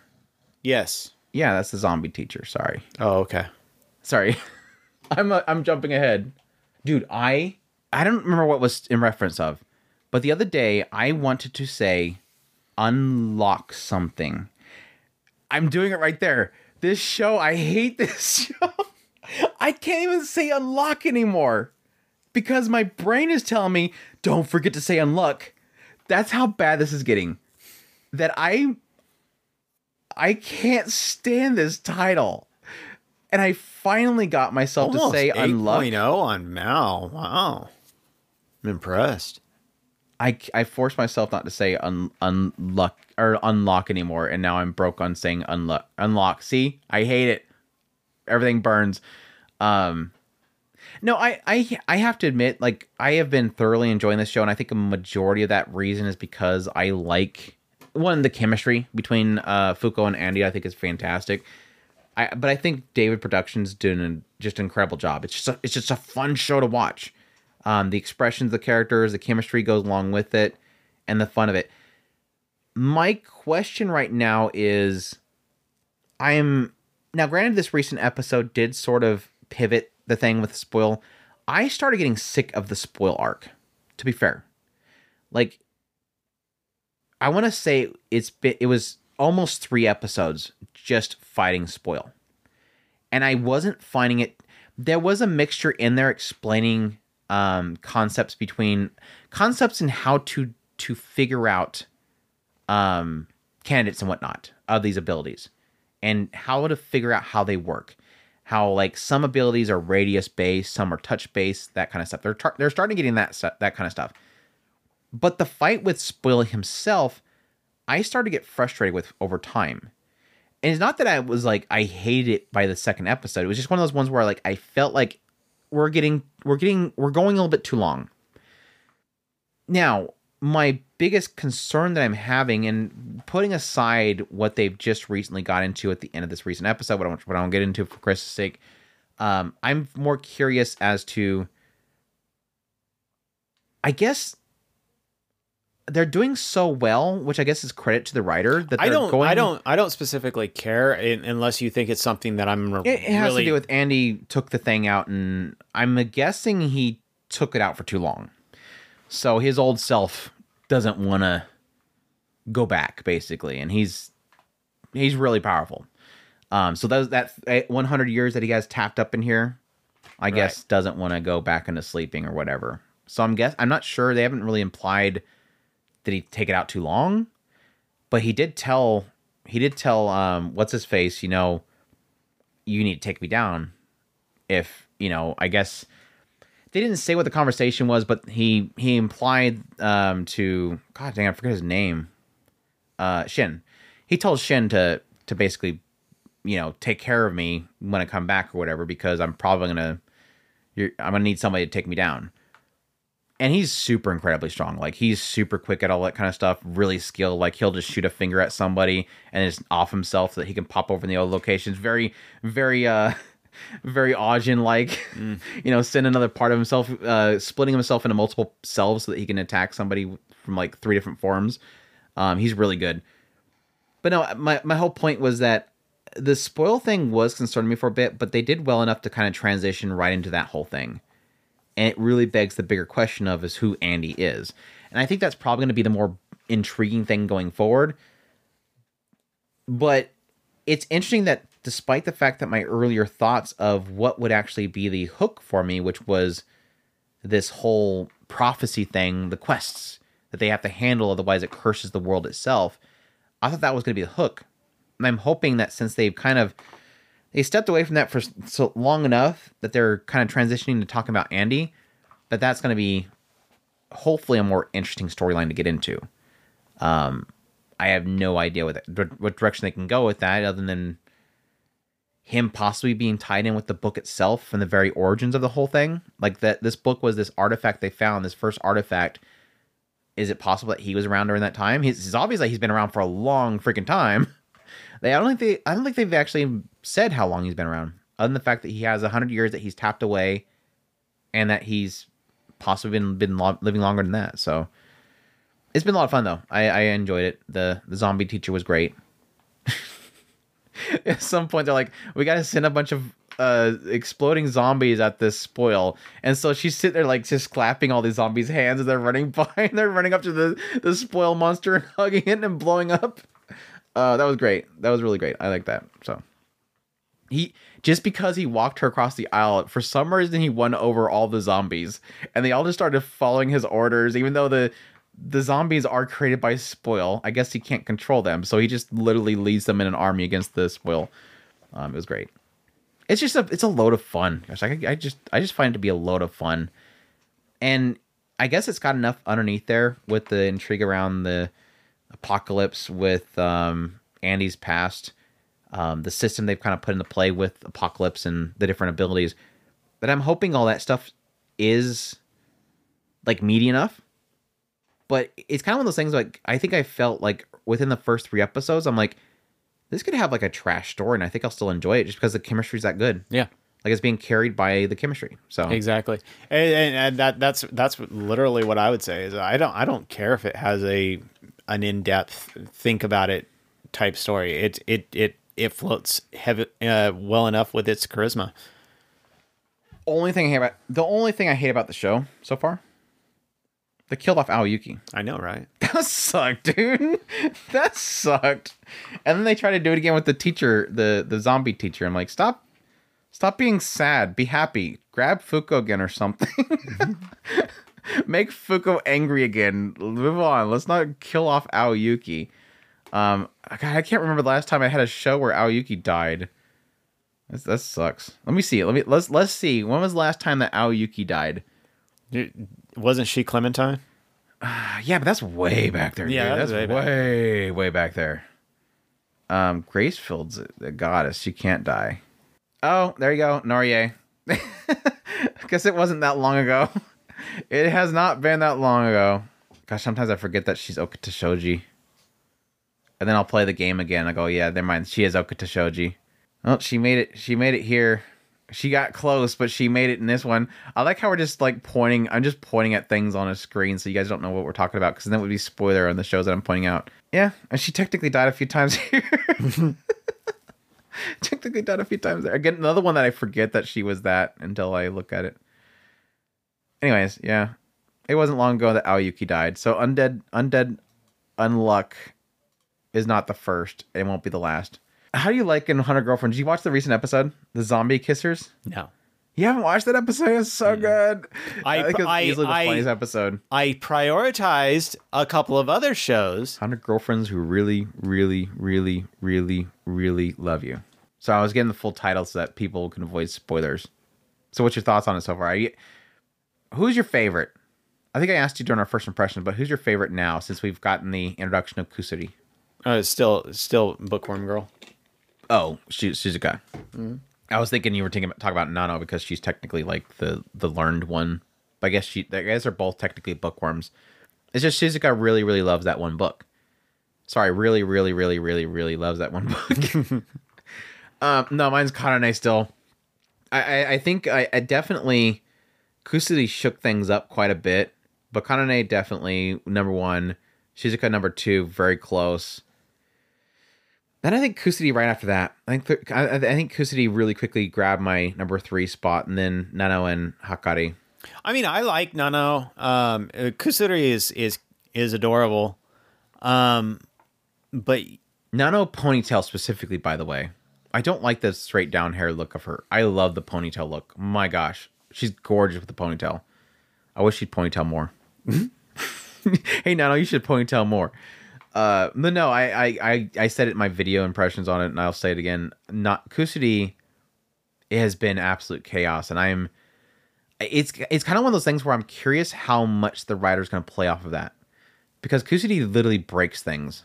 And now granted, she did this whole thing with the zombie kissers, obviously as a part of her story, which her story is that she causes so much problems that people left her. But there is a side of me that's wondering, like, how often are they going to play her card? Because literally every time she brings out a potion, it breaks things. It's bringing a science fiction element into the story. I mean, it's technically science, but the things that it does is kind of outside the realms of reality. Like, technically her de-aging herself or unaging herself or melting off clothes on the outside of you because it makes you sweat cotton dissolving liquids or something.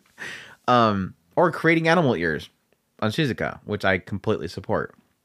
But she's chaos. She's absolute chaos, and I hope that fits in well.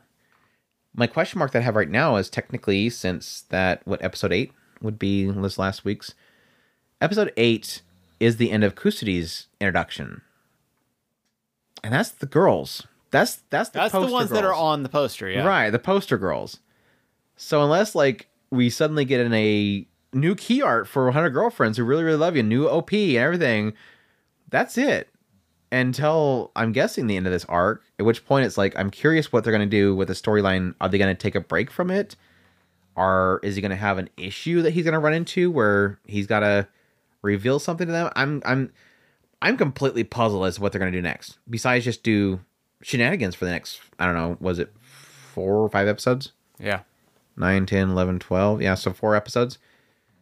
I'm very curious. I mean, it'll work out because whenever they have kind of the side story ones, like the pool episode was technically like a side thingy.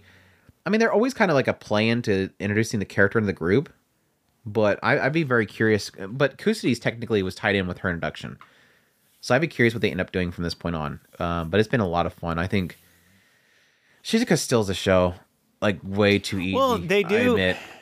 Like this recent episode that Chris hasn't seen yet. Like They still need he to. hangs her up on the clothesline and she just sits there going choo, choo. It's so cute. Oh, I love it. They do still need to figure out. I mean, I don't see it as the type of show that's really going to play off of the darkness of the downside of these of not accepting. So I can't see him actually doing And it's so that. funny because I It's keep waiting for it. Like, I'm like, is Nano going to be the one? Because she thinks it's illogical. Is it going to be Kusudi because he doesn't realize it's actually her, even though she's shrunk down? He's looking for the tall, beautiful lady, and it's always her smaller, so he never knows it's her. But I don't think it's going to go the realm as it. Probably the worst I could probably see it being is kind of like what you're saying, where it's not actually going to be death, like absolute death, but just you will lead to death. And that could be a thing where he does have one where he can't win them over, or he possibly doesn't know, or something like that. Something creates this divide between the two of them, and then they get hit by a car, and they end up in a hospital for a while, and then they recover, and then love happens, or you could visit them in the hospital, or whatever. And that's kind of that rude awakening of like, crap, I got to make sure this happens. yeah. But yeah, I don't need it to go that direction, but the writer's been really good at, despite the fact that this is the etchy, goofy shenanigans, it still does plenty enough to make it impactful. Like even with this recent episode, him going to Kusuri and saying, no, I don't want you to give that up. You love this and keep doing this. And if you cause problems, I'll fix it. With Shizuka, I know you have problems with speaking. I'm not going to make you speak. Here's a way of speaking. Like he's a good dude. Like even with I'm sorry, I'm gonna keep talking about this recent episode, but I can't help it. Shizuka's like running, and then she falls over, and I love how it cuts over like a fraction of a second to Rentaro. Because when you're watching it as a fan of Shizuka, and you see her and she's chasing after him, going, kiss you know, choo, choo, choo. She's chasing after her. She wants to get that kiss. The moment she plops on that ground and slams her head in the ground, us as viewers and lovers of Shizuka go, oh girl, what happened? What does Rentaro do?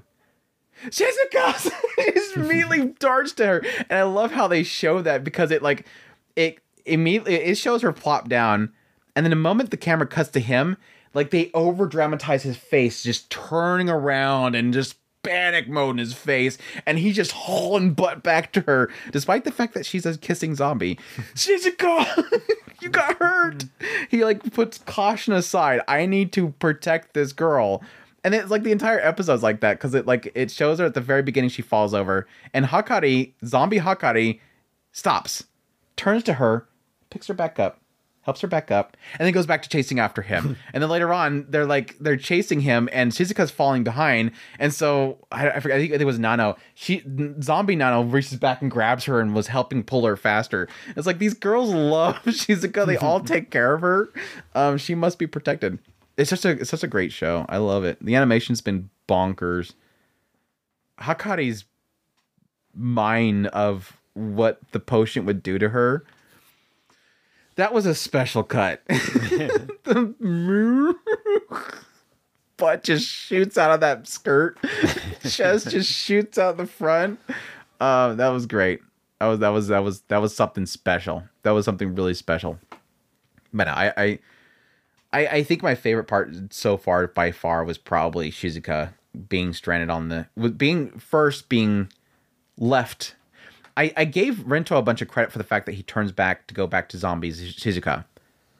But how could he have let her just float off alone? She said she couldn't swim. Well, she said she wasn't prepared for marine battle, which means that she can't swim. Like that's the only thing that she can find. There's massive volumes of books that she finds responses to everything in, but the closest things she can find in that book series about I can't swim is I'm not ready for marine battle. But she says that, and he lets her float off. That poor girl's just like, I'm stuck in a cycle of fate that I cannot get out of, or something like that. What are you doing? I'm stuck in a fate. And he just lets her go. And then eventually she's like, Tasuke, help me. And then eventually she ends up stranded. I was surprised she didn't get like I bawled beach my ball eyes there out with her. I bawled my eyes out. I was so torn apart. And again, because of that. great Rentaro moment that he has like super heightened Shizuka hearing. Yeah. That even though she says, hi, he hears it immediately and knows exactly where she had like a sonar or something like that. That was so good. I love it. I think it's, God, it's easily, it's been a super surprise for me. I think the surprise more so is that I don't think we still yet have an episode count. There's theories it might be a 2-core. Deeper theories that it's probably going to split core. But there's at least hope that it could be 2 total cores. Whether it's sequential or split is the massive question mark, but I'd be for either. Just hopefully it doesn't take too long for the second core to come out. But let's see if it's still not listed. Still unknown. That's crazy. 8 episodes in and we still don't know the episode count. That usually does mean it's a split core.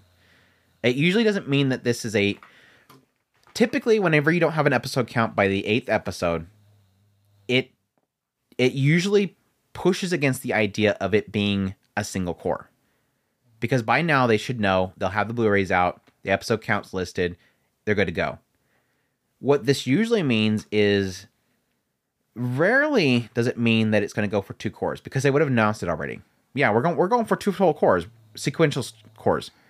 Usually when it's this late, they haven't announced the episode count yet. It typically means that there will be a second core, but it will be later. It'll be a split core. So we'll get these episodes. It'll go all the way to the end of December. And then possibly spring or summer, it'll come back. So I'm hoping that. 100 Girlfriends Who Really, Really, Really, Really Love You, Part 2 of Season 1. Hopefully spring kind of thing. So who knows? Hopefully we'll get a couple more girls that just weren't on the package for some reason. Weren't on the package. Say that they weren't on the key art or something. I don't even think they've listed any new characters. I don't think so. Yeah. Well, they haven't listed them because they haven't shown up yet. Oh, that's right. I forgot. He can get with the teacher. God, no. I'm glad that didn't become a I'm not going to say anything. It pops up here and there, but it's not a thing. It's like skitters around on the wall. Yeah. It's fine. It's not that bad. I agree. It's not that bad. I'm getting frustrated with 16-bit. Have you been watching that 16-bit Sensation? No. Yeah, I've been getting frustrated with that one because it keeps jumping around. I was talking on my live stream last week. I was like, because we're doing my best of girls tier list, and I'm like, it's one of those shows where you give me I was super hot on the show early on. Right. First 2 episodes, Konoha goes back in time. She gets to make the game that she's always beloved to make, the Bishoujo games that she always loved. And then she came back to the present time again. And it's been downhill since then. I literally think they should have left back there. She should have went back in time one time, made her game, enjoy it, all that kind of stuff, deal with the issues they run into. But what it kind of turned into is from her going back and discovering the thing that she loves so much and being able to do it, basically seek her dream. And have some troubles there or something like that. It could be like a character study, have fun, explore the concepts of making these visual novels.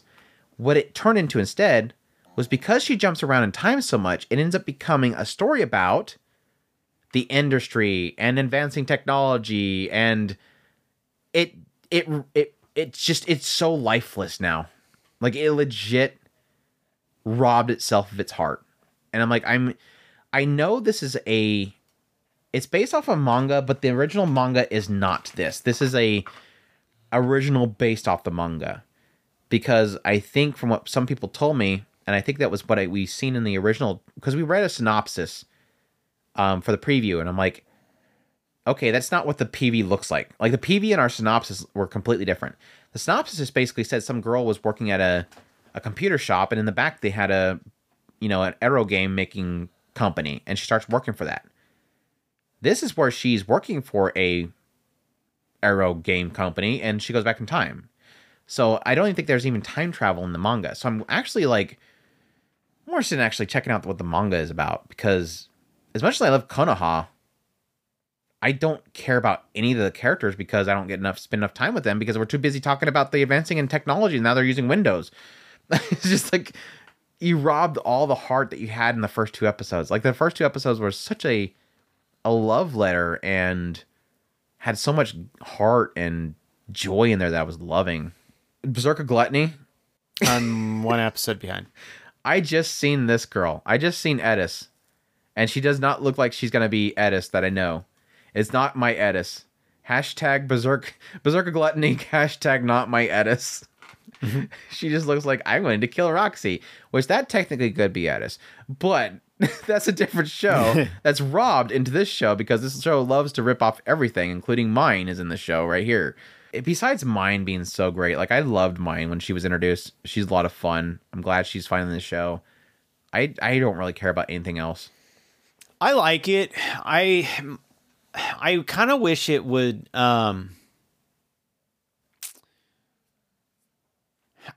less travel, get more into the mechanics. Other than the fact that Mine was with him the whole time, yes, the travel was definitely a shockingly large chunk of the show so far. Is the fact that he just randomly shows up to some place and ends up running into some crazy the guy from ReZero for somehow was ripped off as well, because we can't have a single character in the show seem like a unique looking character. So we got Mine, who's literally Altria from Fate Go. We have Roxy and Edis in the show. We have Memel, who's literally Mine from Shield Hero. And this old man that he runs into is literally the old man butler guy from ReZero. It's like, it can't be coincidence that all this stuff seems very familiar to other stuff. I'm sorry. At some point you go, we're trying too hard to copy stuff here. I'm sorry. You it's too on the nose. You so far on my nose, I can't see out my eyeballs. Come on. But yeah. But no, I really want to dig into the mechanics, and unfortunately, I'm afraid that the numbers are going to get too overpowered before we ever get into the actual mechanics. The numbers are getting too much. The numbers are getting a little absurd. They got absurd so quick. Like, I think it was at one point that it seemed like it got absurd. I think it was those mobs that he ran into when he was protecting the winery or whatever. But dang, for sure, when they ran into that big, the moth thing? Mine's sister, or whatever she was, like somebody that Mine knew from the past, one of the other gluttonies. Mm-hmm. Yeah, that thing, the numbers, I was like, okay, we're already broken now. Like, you might as well have the number trailing off the screen already. We're already getting to that point where it just doesn't matter anymore. It is one of those things where it's like power levels. Like, back when he first started the whole thing, you see like 90. And then suddenly you see 160 and you're like, whoa, crap, that 160 is way more powerful. Yeah. Now it's at the point where it's like you see 15 digit and it's like, I don't know. Is he strong enough for it? I don't know. We'll find out in 2 seconds if he's going to beat that thing. But back there, it was like you kind of got a sense of like, he's going to have to try. The Cobalts or whatever was a good example. When he was at the farm, the winery place, and Mine shows up and she's like, I'll let you have it. That sort of gave a hint there that like they're like quite a bit above him. Like, how he had to strategize to take it down. But ever since then, it doesn't matter. Yeah. It's just a big number. Will Fate take it out? So there's like that struggle. And that's probably a product of going from light novel to anime. Maybe it makes more sense maybe in the light novel they show here's my current stats. This is what I'm looking at. Who knows? But it just doesn't matter anymore. Yeah, the numbers, and that's my biggest frustration. I want the mechanics. The mechanics are really, it's they're right now they're kind of just dabbling around here and there. I mean, I'm hoping that they were talking about going into Lust in the next episode. Like I said, I haven't watched it yet, but I really like the kind of they discovered immortality, by the way. You see that does not surprise me. They're like, we figured out, like, okay, so apparently they're still doing the immortality thing. I don't know. Okay, I know that they were talking about the Philosopher's Stone, so it wouldn't surprise me. she's like, you discovered it. I don't remember what she said. But I was like, okay, that's right. You guys still exist, apparently. And apparently you probably sent Edis, which, I would probably assume is Lust, to go after Roxy. And it's one of those things. It's like, does that mean Edis is going to try to bang Roxy if she's Lust? Or she's going to use something on Fate to mess him up to love her? Maybe. It would be a lot more fun to have mine go at it. So yeah, I don't know. Find out that mine's Lust. I don't know. Maybe she could transfer it to mine.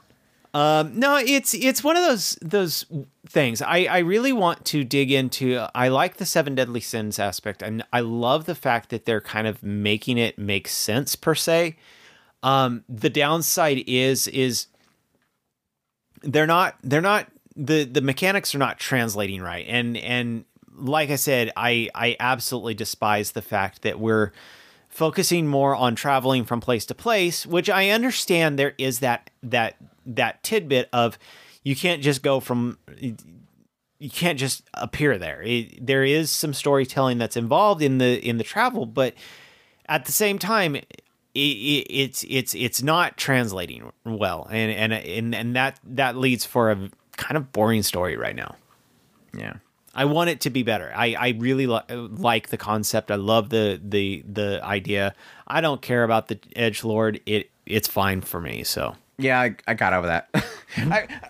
I'm watching Kingdoms of Ruin this season. Nothing as edgelordy as Kingdoms of Ruin. So. I'll leave that one to you. Berserk of Gluttony is doing just fine in that regards. I can stomach it. Something else edgy is Butareba. Are you gonna bring me back? Not after this recent episode. This recent episode was rough. Yeah, it is one of those ones where I adore Butareba, and it sucks that nobody's watching Butareba. But it's easily, I will admit, like the last 3 episodes, it's kind of like that bait and switch situation. Like it opens up very comical. Again, the exchange between Pig and Jess. I will argue, the first few episodes, you get a sense something's going on. I mean, if you don't get it by the time that the store clerk literally says, "Oh, it's that time," and you're like, "Yeah, chick's dead." But it kind of transitions to the story of this race going off to this kingdom. But I think with the recent episodes, despite the fact that it has gotten so heavy that the comedy's almost non-existent at this point, like the only joke that I can think about the only joke that I can remember that has been told in the last, 3 episodes is the pig making a comment about this new girl's chest. And then Jess piping up because she hears it. Like, Jess is like, we can hear you talking about her chest size. And, wow, I guess you like them bigger or whatever. It turns that whole kind of comparison thing because Jess isn't, endowed. But, besides that joke, it's been, super heavy because they find this chick and then they bring him in the group. And then so much is being kind of hinted at as what I've kind of been alluding to from the very beginning, which is I don't think where they're going is a good thing. Like, my assumption is that they go to the royal palace and they get sacrificed and turned to gems. There's a off chance that that's already happening with the hunters. The hunters may be turning them into the gems. But, yeah, it just it's been super heavy. And it's not a bad thing because there's still a lot of intrigue in there and the chemistry's still there. It's just not a over-the-top funny chemistry.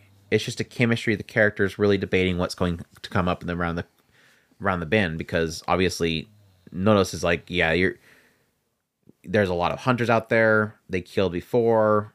I don't want her to die, just like this girl I was in love with. I want to guide her. But then the question mark is, what happens then? Even he is acknowledging people don't come back. Even the person that guides them doesn't come back. So it's obvious that when they arrive here, what they're implying now is the reason they never come back is because there's no way to get in the royal palace. So they're going to die. That's kind of been that was kind of a massive, interesting tidbit to add to it, because my assumption again was, yes, you have a lot of them when they're traveling to the royal palace die, but them saying that they don't return does imply that once they get to the royal palace, again, they're sacrificed. But now they're saying they don't even get to the royal palace because they can't get into the royal court area. They're stuck outside where all the hunters are just chilling, waiting for them to come over there so they can kill them. So it's like, where are we going with this? Like, it is creating a lot of intrigue for me right now. It's like, what is the point in having this journey? If they're not making it to the palace, what's the point in having them go there? If there's no entrance, what's the point in having them go there? Just to be killed by bandits to gain wealth from them? They're born and sent from the palace. They age, and then when they reach a certain age, they go back because there's magical energies in their colors. If they can't make it back in, what's the point? Like, it's like, what is this system, and why doesn't it seem like there's a clear answer as to what's going on? Like, that part, intrigues the hell out of me. Like, when you have so many dumb questions that seem like they should have answers, and they're acknowledging that it's dumb, there's no answer, that's when you intrigue me. Like, you got my interest. I want to know what's going on. I want to know what the point of this whole system is, and I hope we get some answers by the end of the season. Like, this seems like unless there's like another direction this whole thing goes, like unless there is, by the end of this core, Pig Jess makes it into the royal capital and they get the big reveal and it goes off into another direction, I don't understand. I don't trust that we're going to get the answers that I want by the end of the core, because it seems like this is the punchline, and I don't know that they're going to get that punchline before it ends, but it could. But yeah, I'm at the point now where I'm like, I'm super intrigued by so much in this story, but I'm so afraid none of it's going to get answered. I don't know. I have a feeling that none of this is going to get answered. I don't know if it's been licensed over here, the light novel. I don't think so. I don't think I've I bet heard this of would be a great light novel. I mean, what typically is light novels that gets lost with anime? They get Inner dialogue stuck in their head, yeah. And this legit is nothing but his head, and they're doing a good job of it. I mean, he's constantly blabbing on. But I bet this is a fantastic light novel. I just have a feeling of it. I don't know what's the ratings on it. But yeah, like I admitted to Chris, there is something to be said that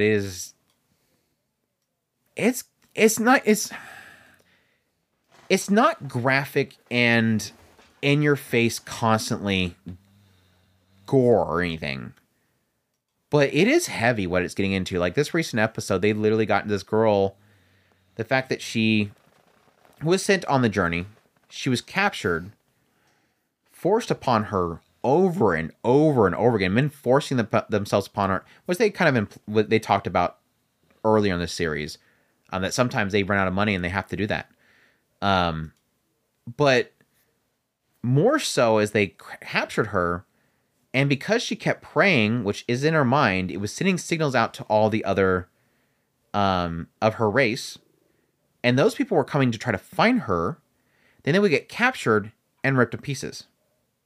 And so it was kind of implying the fact that she was sort of a beacon that was drawing the others to her, and they would get killed because they were seeking to save her because she was calling out for help, because she was praying for help. And then on top of that is she showed her lower abdomen, and apparently they ripped out all of her innards and jarred them up. And it's like, ugh, golly, dude. Yeah, so okay. messed up. Chris, not watching the rest of this. So messed up. Yeah, Brace. That poor girl has been through some stuff. But anyways, yeah, it's shown 12 episodes. I was going to look at the ratings on the light novel. Not available. apparently not many people were reading it. No, I like I said, I have my concerns. They're not going to really get really anywhere with it, but I'm still thoroughly enjoying it. So I'll be looking forward to where it goes from here. I do have to say, are you still holding up on your end of the bargain that you're going to try to get Yuzuki Family in? I've caught up on 3 or 4 new shows, so That's a no, I guess. not yet. The recent episode, which was technically like a 2-episode arc of Uta, which is the friend of Minato, randomly having some boy ask her out on a date, and then her going on the date with him, and him basically losing a friend because she's, again, staying with him all the time and not hanging out with Minato. And it turned into a whole thing of getting into their backstory and how they used to hate each other. And it was because she hated her mom because she felt her mom took her away from her dad, when in fact it was because her dad was sleeping with other women. And then it kind of turns this whole thing where Minato really badly wants to get her back, and they're trying to push him to just ask her to be your girlfriend, and then she'll never have to go off with another boy and be their boyfriend or their girlfriend. And it was just it kind of all kind of wrapped up and really nicely. The heartbreaking part of it was the fact that the guy that was going out with her basically said, stop being you should be more feminine, like stop being you, kind of thing. And it was sweet because he's kind of sitting there waiting for her and just wanting her to be her. So it was like a super awe moment at the end of it. It was super sweet. There's not a single episode of that series that I don't just absolutely adore. Like if it's either because relatability, because they're brothers and everything, or just the story's always having like this massively emotional, great punchline at the end of it, that I really adore. Like the episode with Hayato and him. This is how raw this show is. Hayato, which is the eldest, the whole story is that he told everybody, no, I will take care of my brothers. I don't want them separated. It's that whole story of taking upon himself to keep them together. Otherwise, this one goes to this person, this one goes to this person, they all get separated. He chooses to get a job and everything and work super hard to keep them together. Yet, you still have an episode where Hayato is invited to his the school reunion. He goes to his school reunion and he's with everybody, and he's seeing how everybody's like talking about their jobs and their families and their fun they're having, and they're all just having a lot of fun. And they turn to him and they go, "Oh yeah, what are you doing?" And he admits that, "Yeah, I'm taking care of my brothers," because they think that he's actually got children. He's like, "Yeah, I was taking care of yada yada," and they're like, "Oh, you have a kid?" "No, it's my brother. I've been taking care of my brothers because my parents passed away." Man, that must be really tough. And he goes on to blab on about how it's tough and how it's this, I have to do this, and I have to do this, and I have to do this. And everybody is sort of like, whoa, yeah, sounds tough. And they all kind of scurry away. Because he's kind of like boring dude. Like, wow, yeah, you're really invested in that kind of stuff. And he suddenly becomes uninteresting. The raw part of it, and this is where I mad respect for the writer, is he starts to question himself. Like, he ends up running into the mother of Uta, and she takes him out to drinks, obviously seeing that he's not looking too good. And he says, the thing I hate the most is that he has the thoughts that they're a burden. He hates that he thinks my brothers are a burden, that I would be better off without them, that I could have fun like everybody else does, but because I'm taking care of them, I have no life. I have no fun. And I hate that I think that. Yeah. And she literally turns to him and says, I think that same thing. That's normal. As a mother, I think the same exact thing. And that's okay.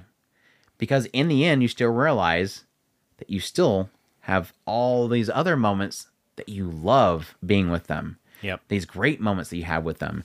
And I'm like, God dang, that's like a super like bold thing to really say, because a writer doing that with Hayato, like if I am Hayato's writer, I would be afraid to make that moment for his character, because yes, that for that brief moment you go, man, that's mean. So they're It is. burning him. It's one of those. But the way that they wrap it back into it with him being with Saki and her pointing that out, like, that's because you're a mom. Like, even I can admit that in these brief moments where we had to take care of, like, my father, it's like, yeah, there's times where I said, I don't like that I have to worry about that. But that doesn't mean that I don't want him to be around.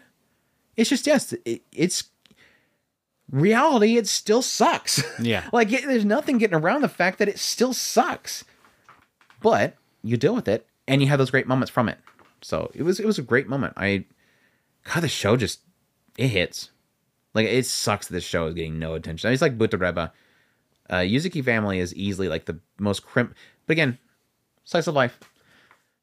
Like, the answer is slice of life. Nobody watches slice of life. And so it's going to be unnoticed, even though it's like literally one of the best shows of the season. I don't think really anything else has much that I want to dive into. I don't want to talk about Kings. As much as I want to say that Kings of Maroon is like a pile of trash fire that they had like an idol moment here recently, an idol dance routine by the next queen. I'm like, what are we even doing with this show anymore? I don't understand, but it is what it is. Why do I have two different Rain Protocol groups? Because I didn't title it right, and I thought I needed to make a new one. That's what happened. I mean, you got Kami Arabe is kind of weird. You want to talk about how weird that show is? Sure. How far are you in that show? Did you drop it? They had the pigtail girl just walked off with the two other people, and that's the last episode I've seen. I think I'm like 3 episodes behind. Oh, okay. Does it get weirder? Did you see Meat Slicer Cleaver's girl's backstory? No. Oh, God. That was so twisted. This show is weird, Andrew. I still can't get over the fact that he found out that the idol girl was actually a dude. Guy. He's still on board with it. And he's like, get back to singing. I'm like, you just found out that your favorite idol is not your favorite idol, but basically a doppelganger, some random fan that just turned into her. And your response is to take bullets from him, and say, keep dancing? Like, what is that response to that situation? She's dead, and you want some dude to mimic her just so you can keep the fantasy going or something? No, I think the most interesting part about that whole episode is the fact that it finally brought back some sort of kickback to his karma thing, which I thought they forgot about after episode 1.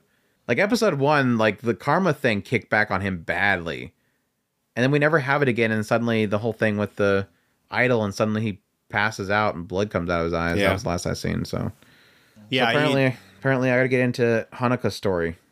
It's weird, it's tragic, messed up. What's description? Freaking messed up. Oh, okay. So not Butareba levels, it's more than Butareba levels of messed up. No, it's not enough that she got her I'm guessing her ovaries ripped out or something. I don't know what they took out of her. No, they didn't screw that up. Screw that up. But hey, at least Butareba has crystal things they can prey on to get him back. I don't know if Hanukkah, I guess he can use some reverse karma to fix whatever's messed up with her. I really like Chica though. Like, they put way too much freaking animation in that girl. Like, it felt like it's a CGI show, but still there's efforts to be done in CGI and animation. And it felt like they just went ham with her. Like, let's make her the most goofy, over the top animated moe piece of blob of pigtail ever. Like, they're like, all the budget is into making her as cute and goofy as possible.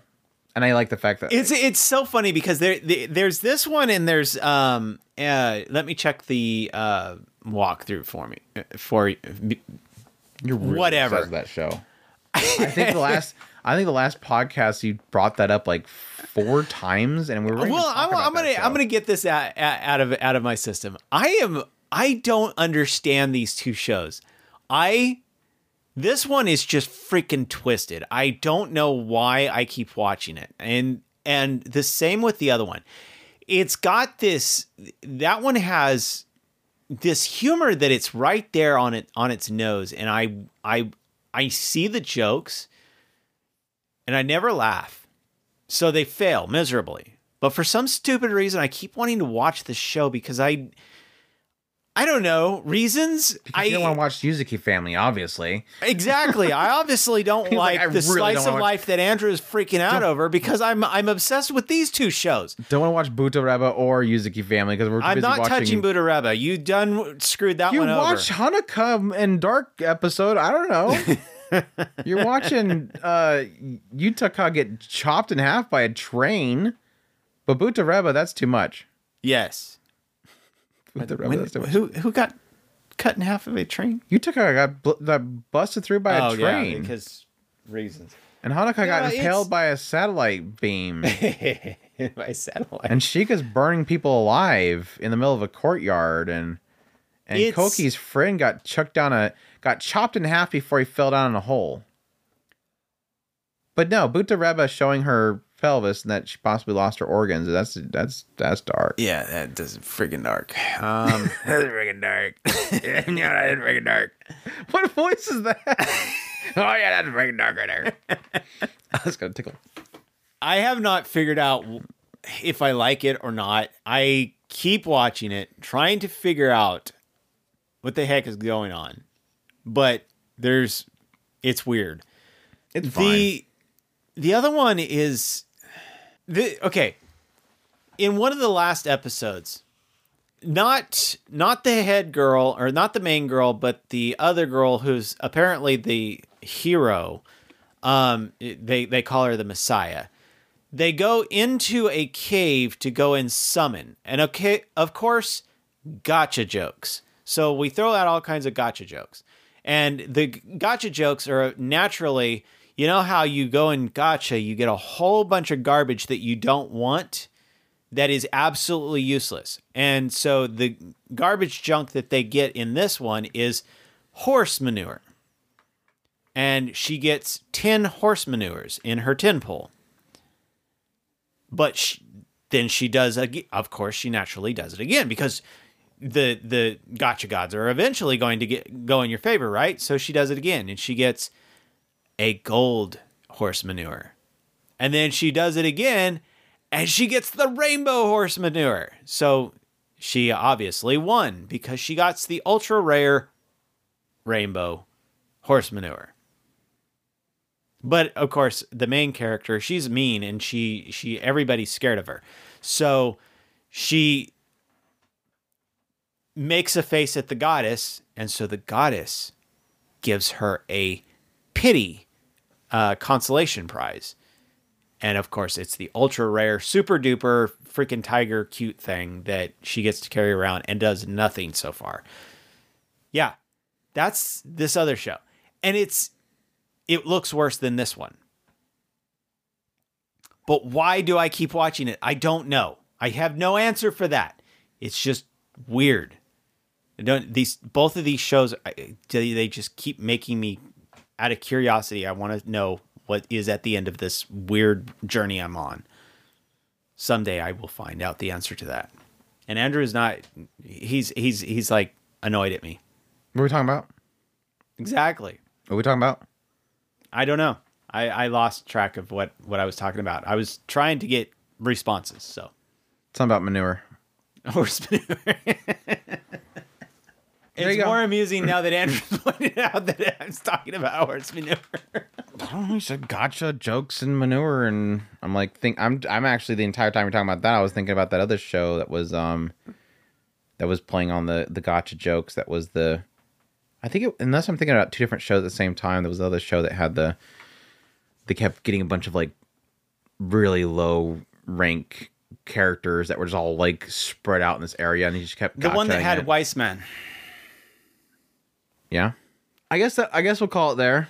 I had like a few other ones I want to talk about, but we've been going on long enough, and so we might as well call it here. But that's our spoiler cast for the fall season. We'll see if we'll do another one. If something really crazy comes up, we'll probably do another one. But I'm sure by the time we do, we'll just do reviews. But anyways, hope you guys enjoyed this podcast episode. But again, we're at talkspirit.com. It's where you can go for all of our links, social media links, ways to get a hold of us, ways to support the channel. Greatly, greatly, greatly appreciate it. Supports the channel. It means a lot to us. And until the next podcast, y'all take care. Os.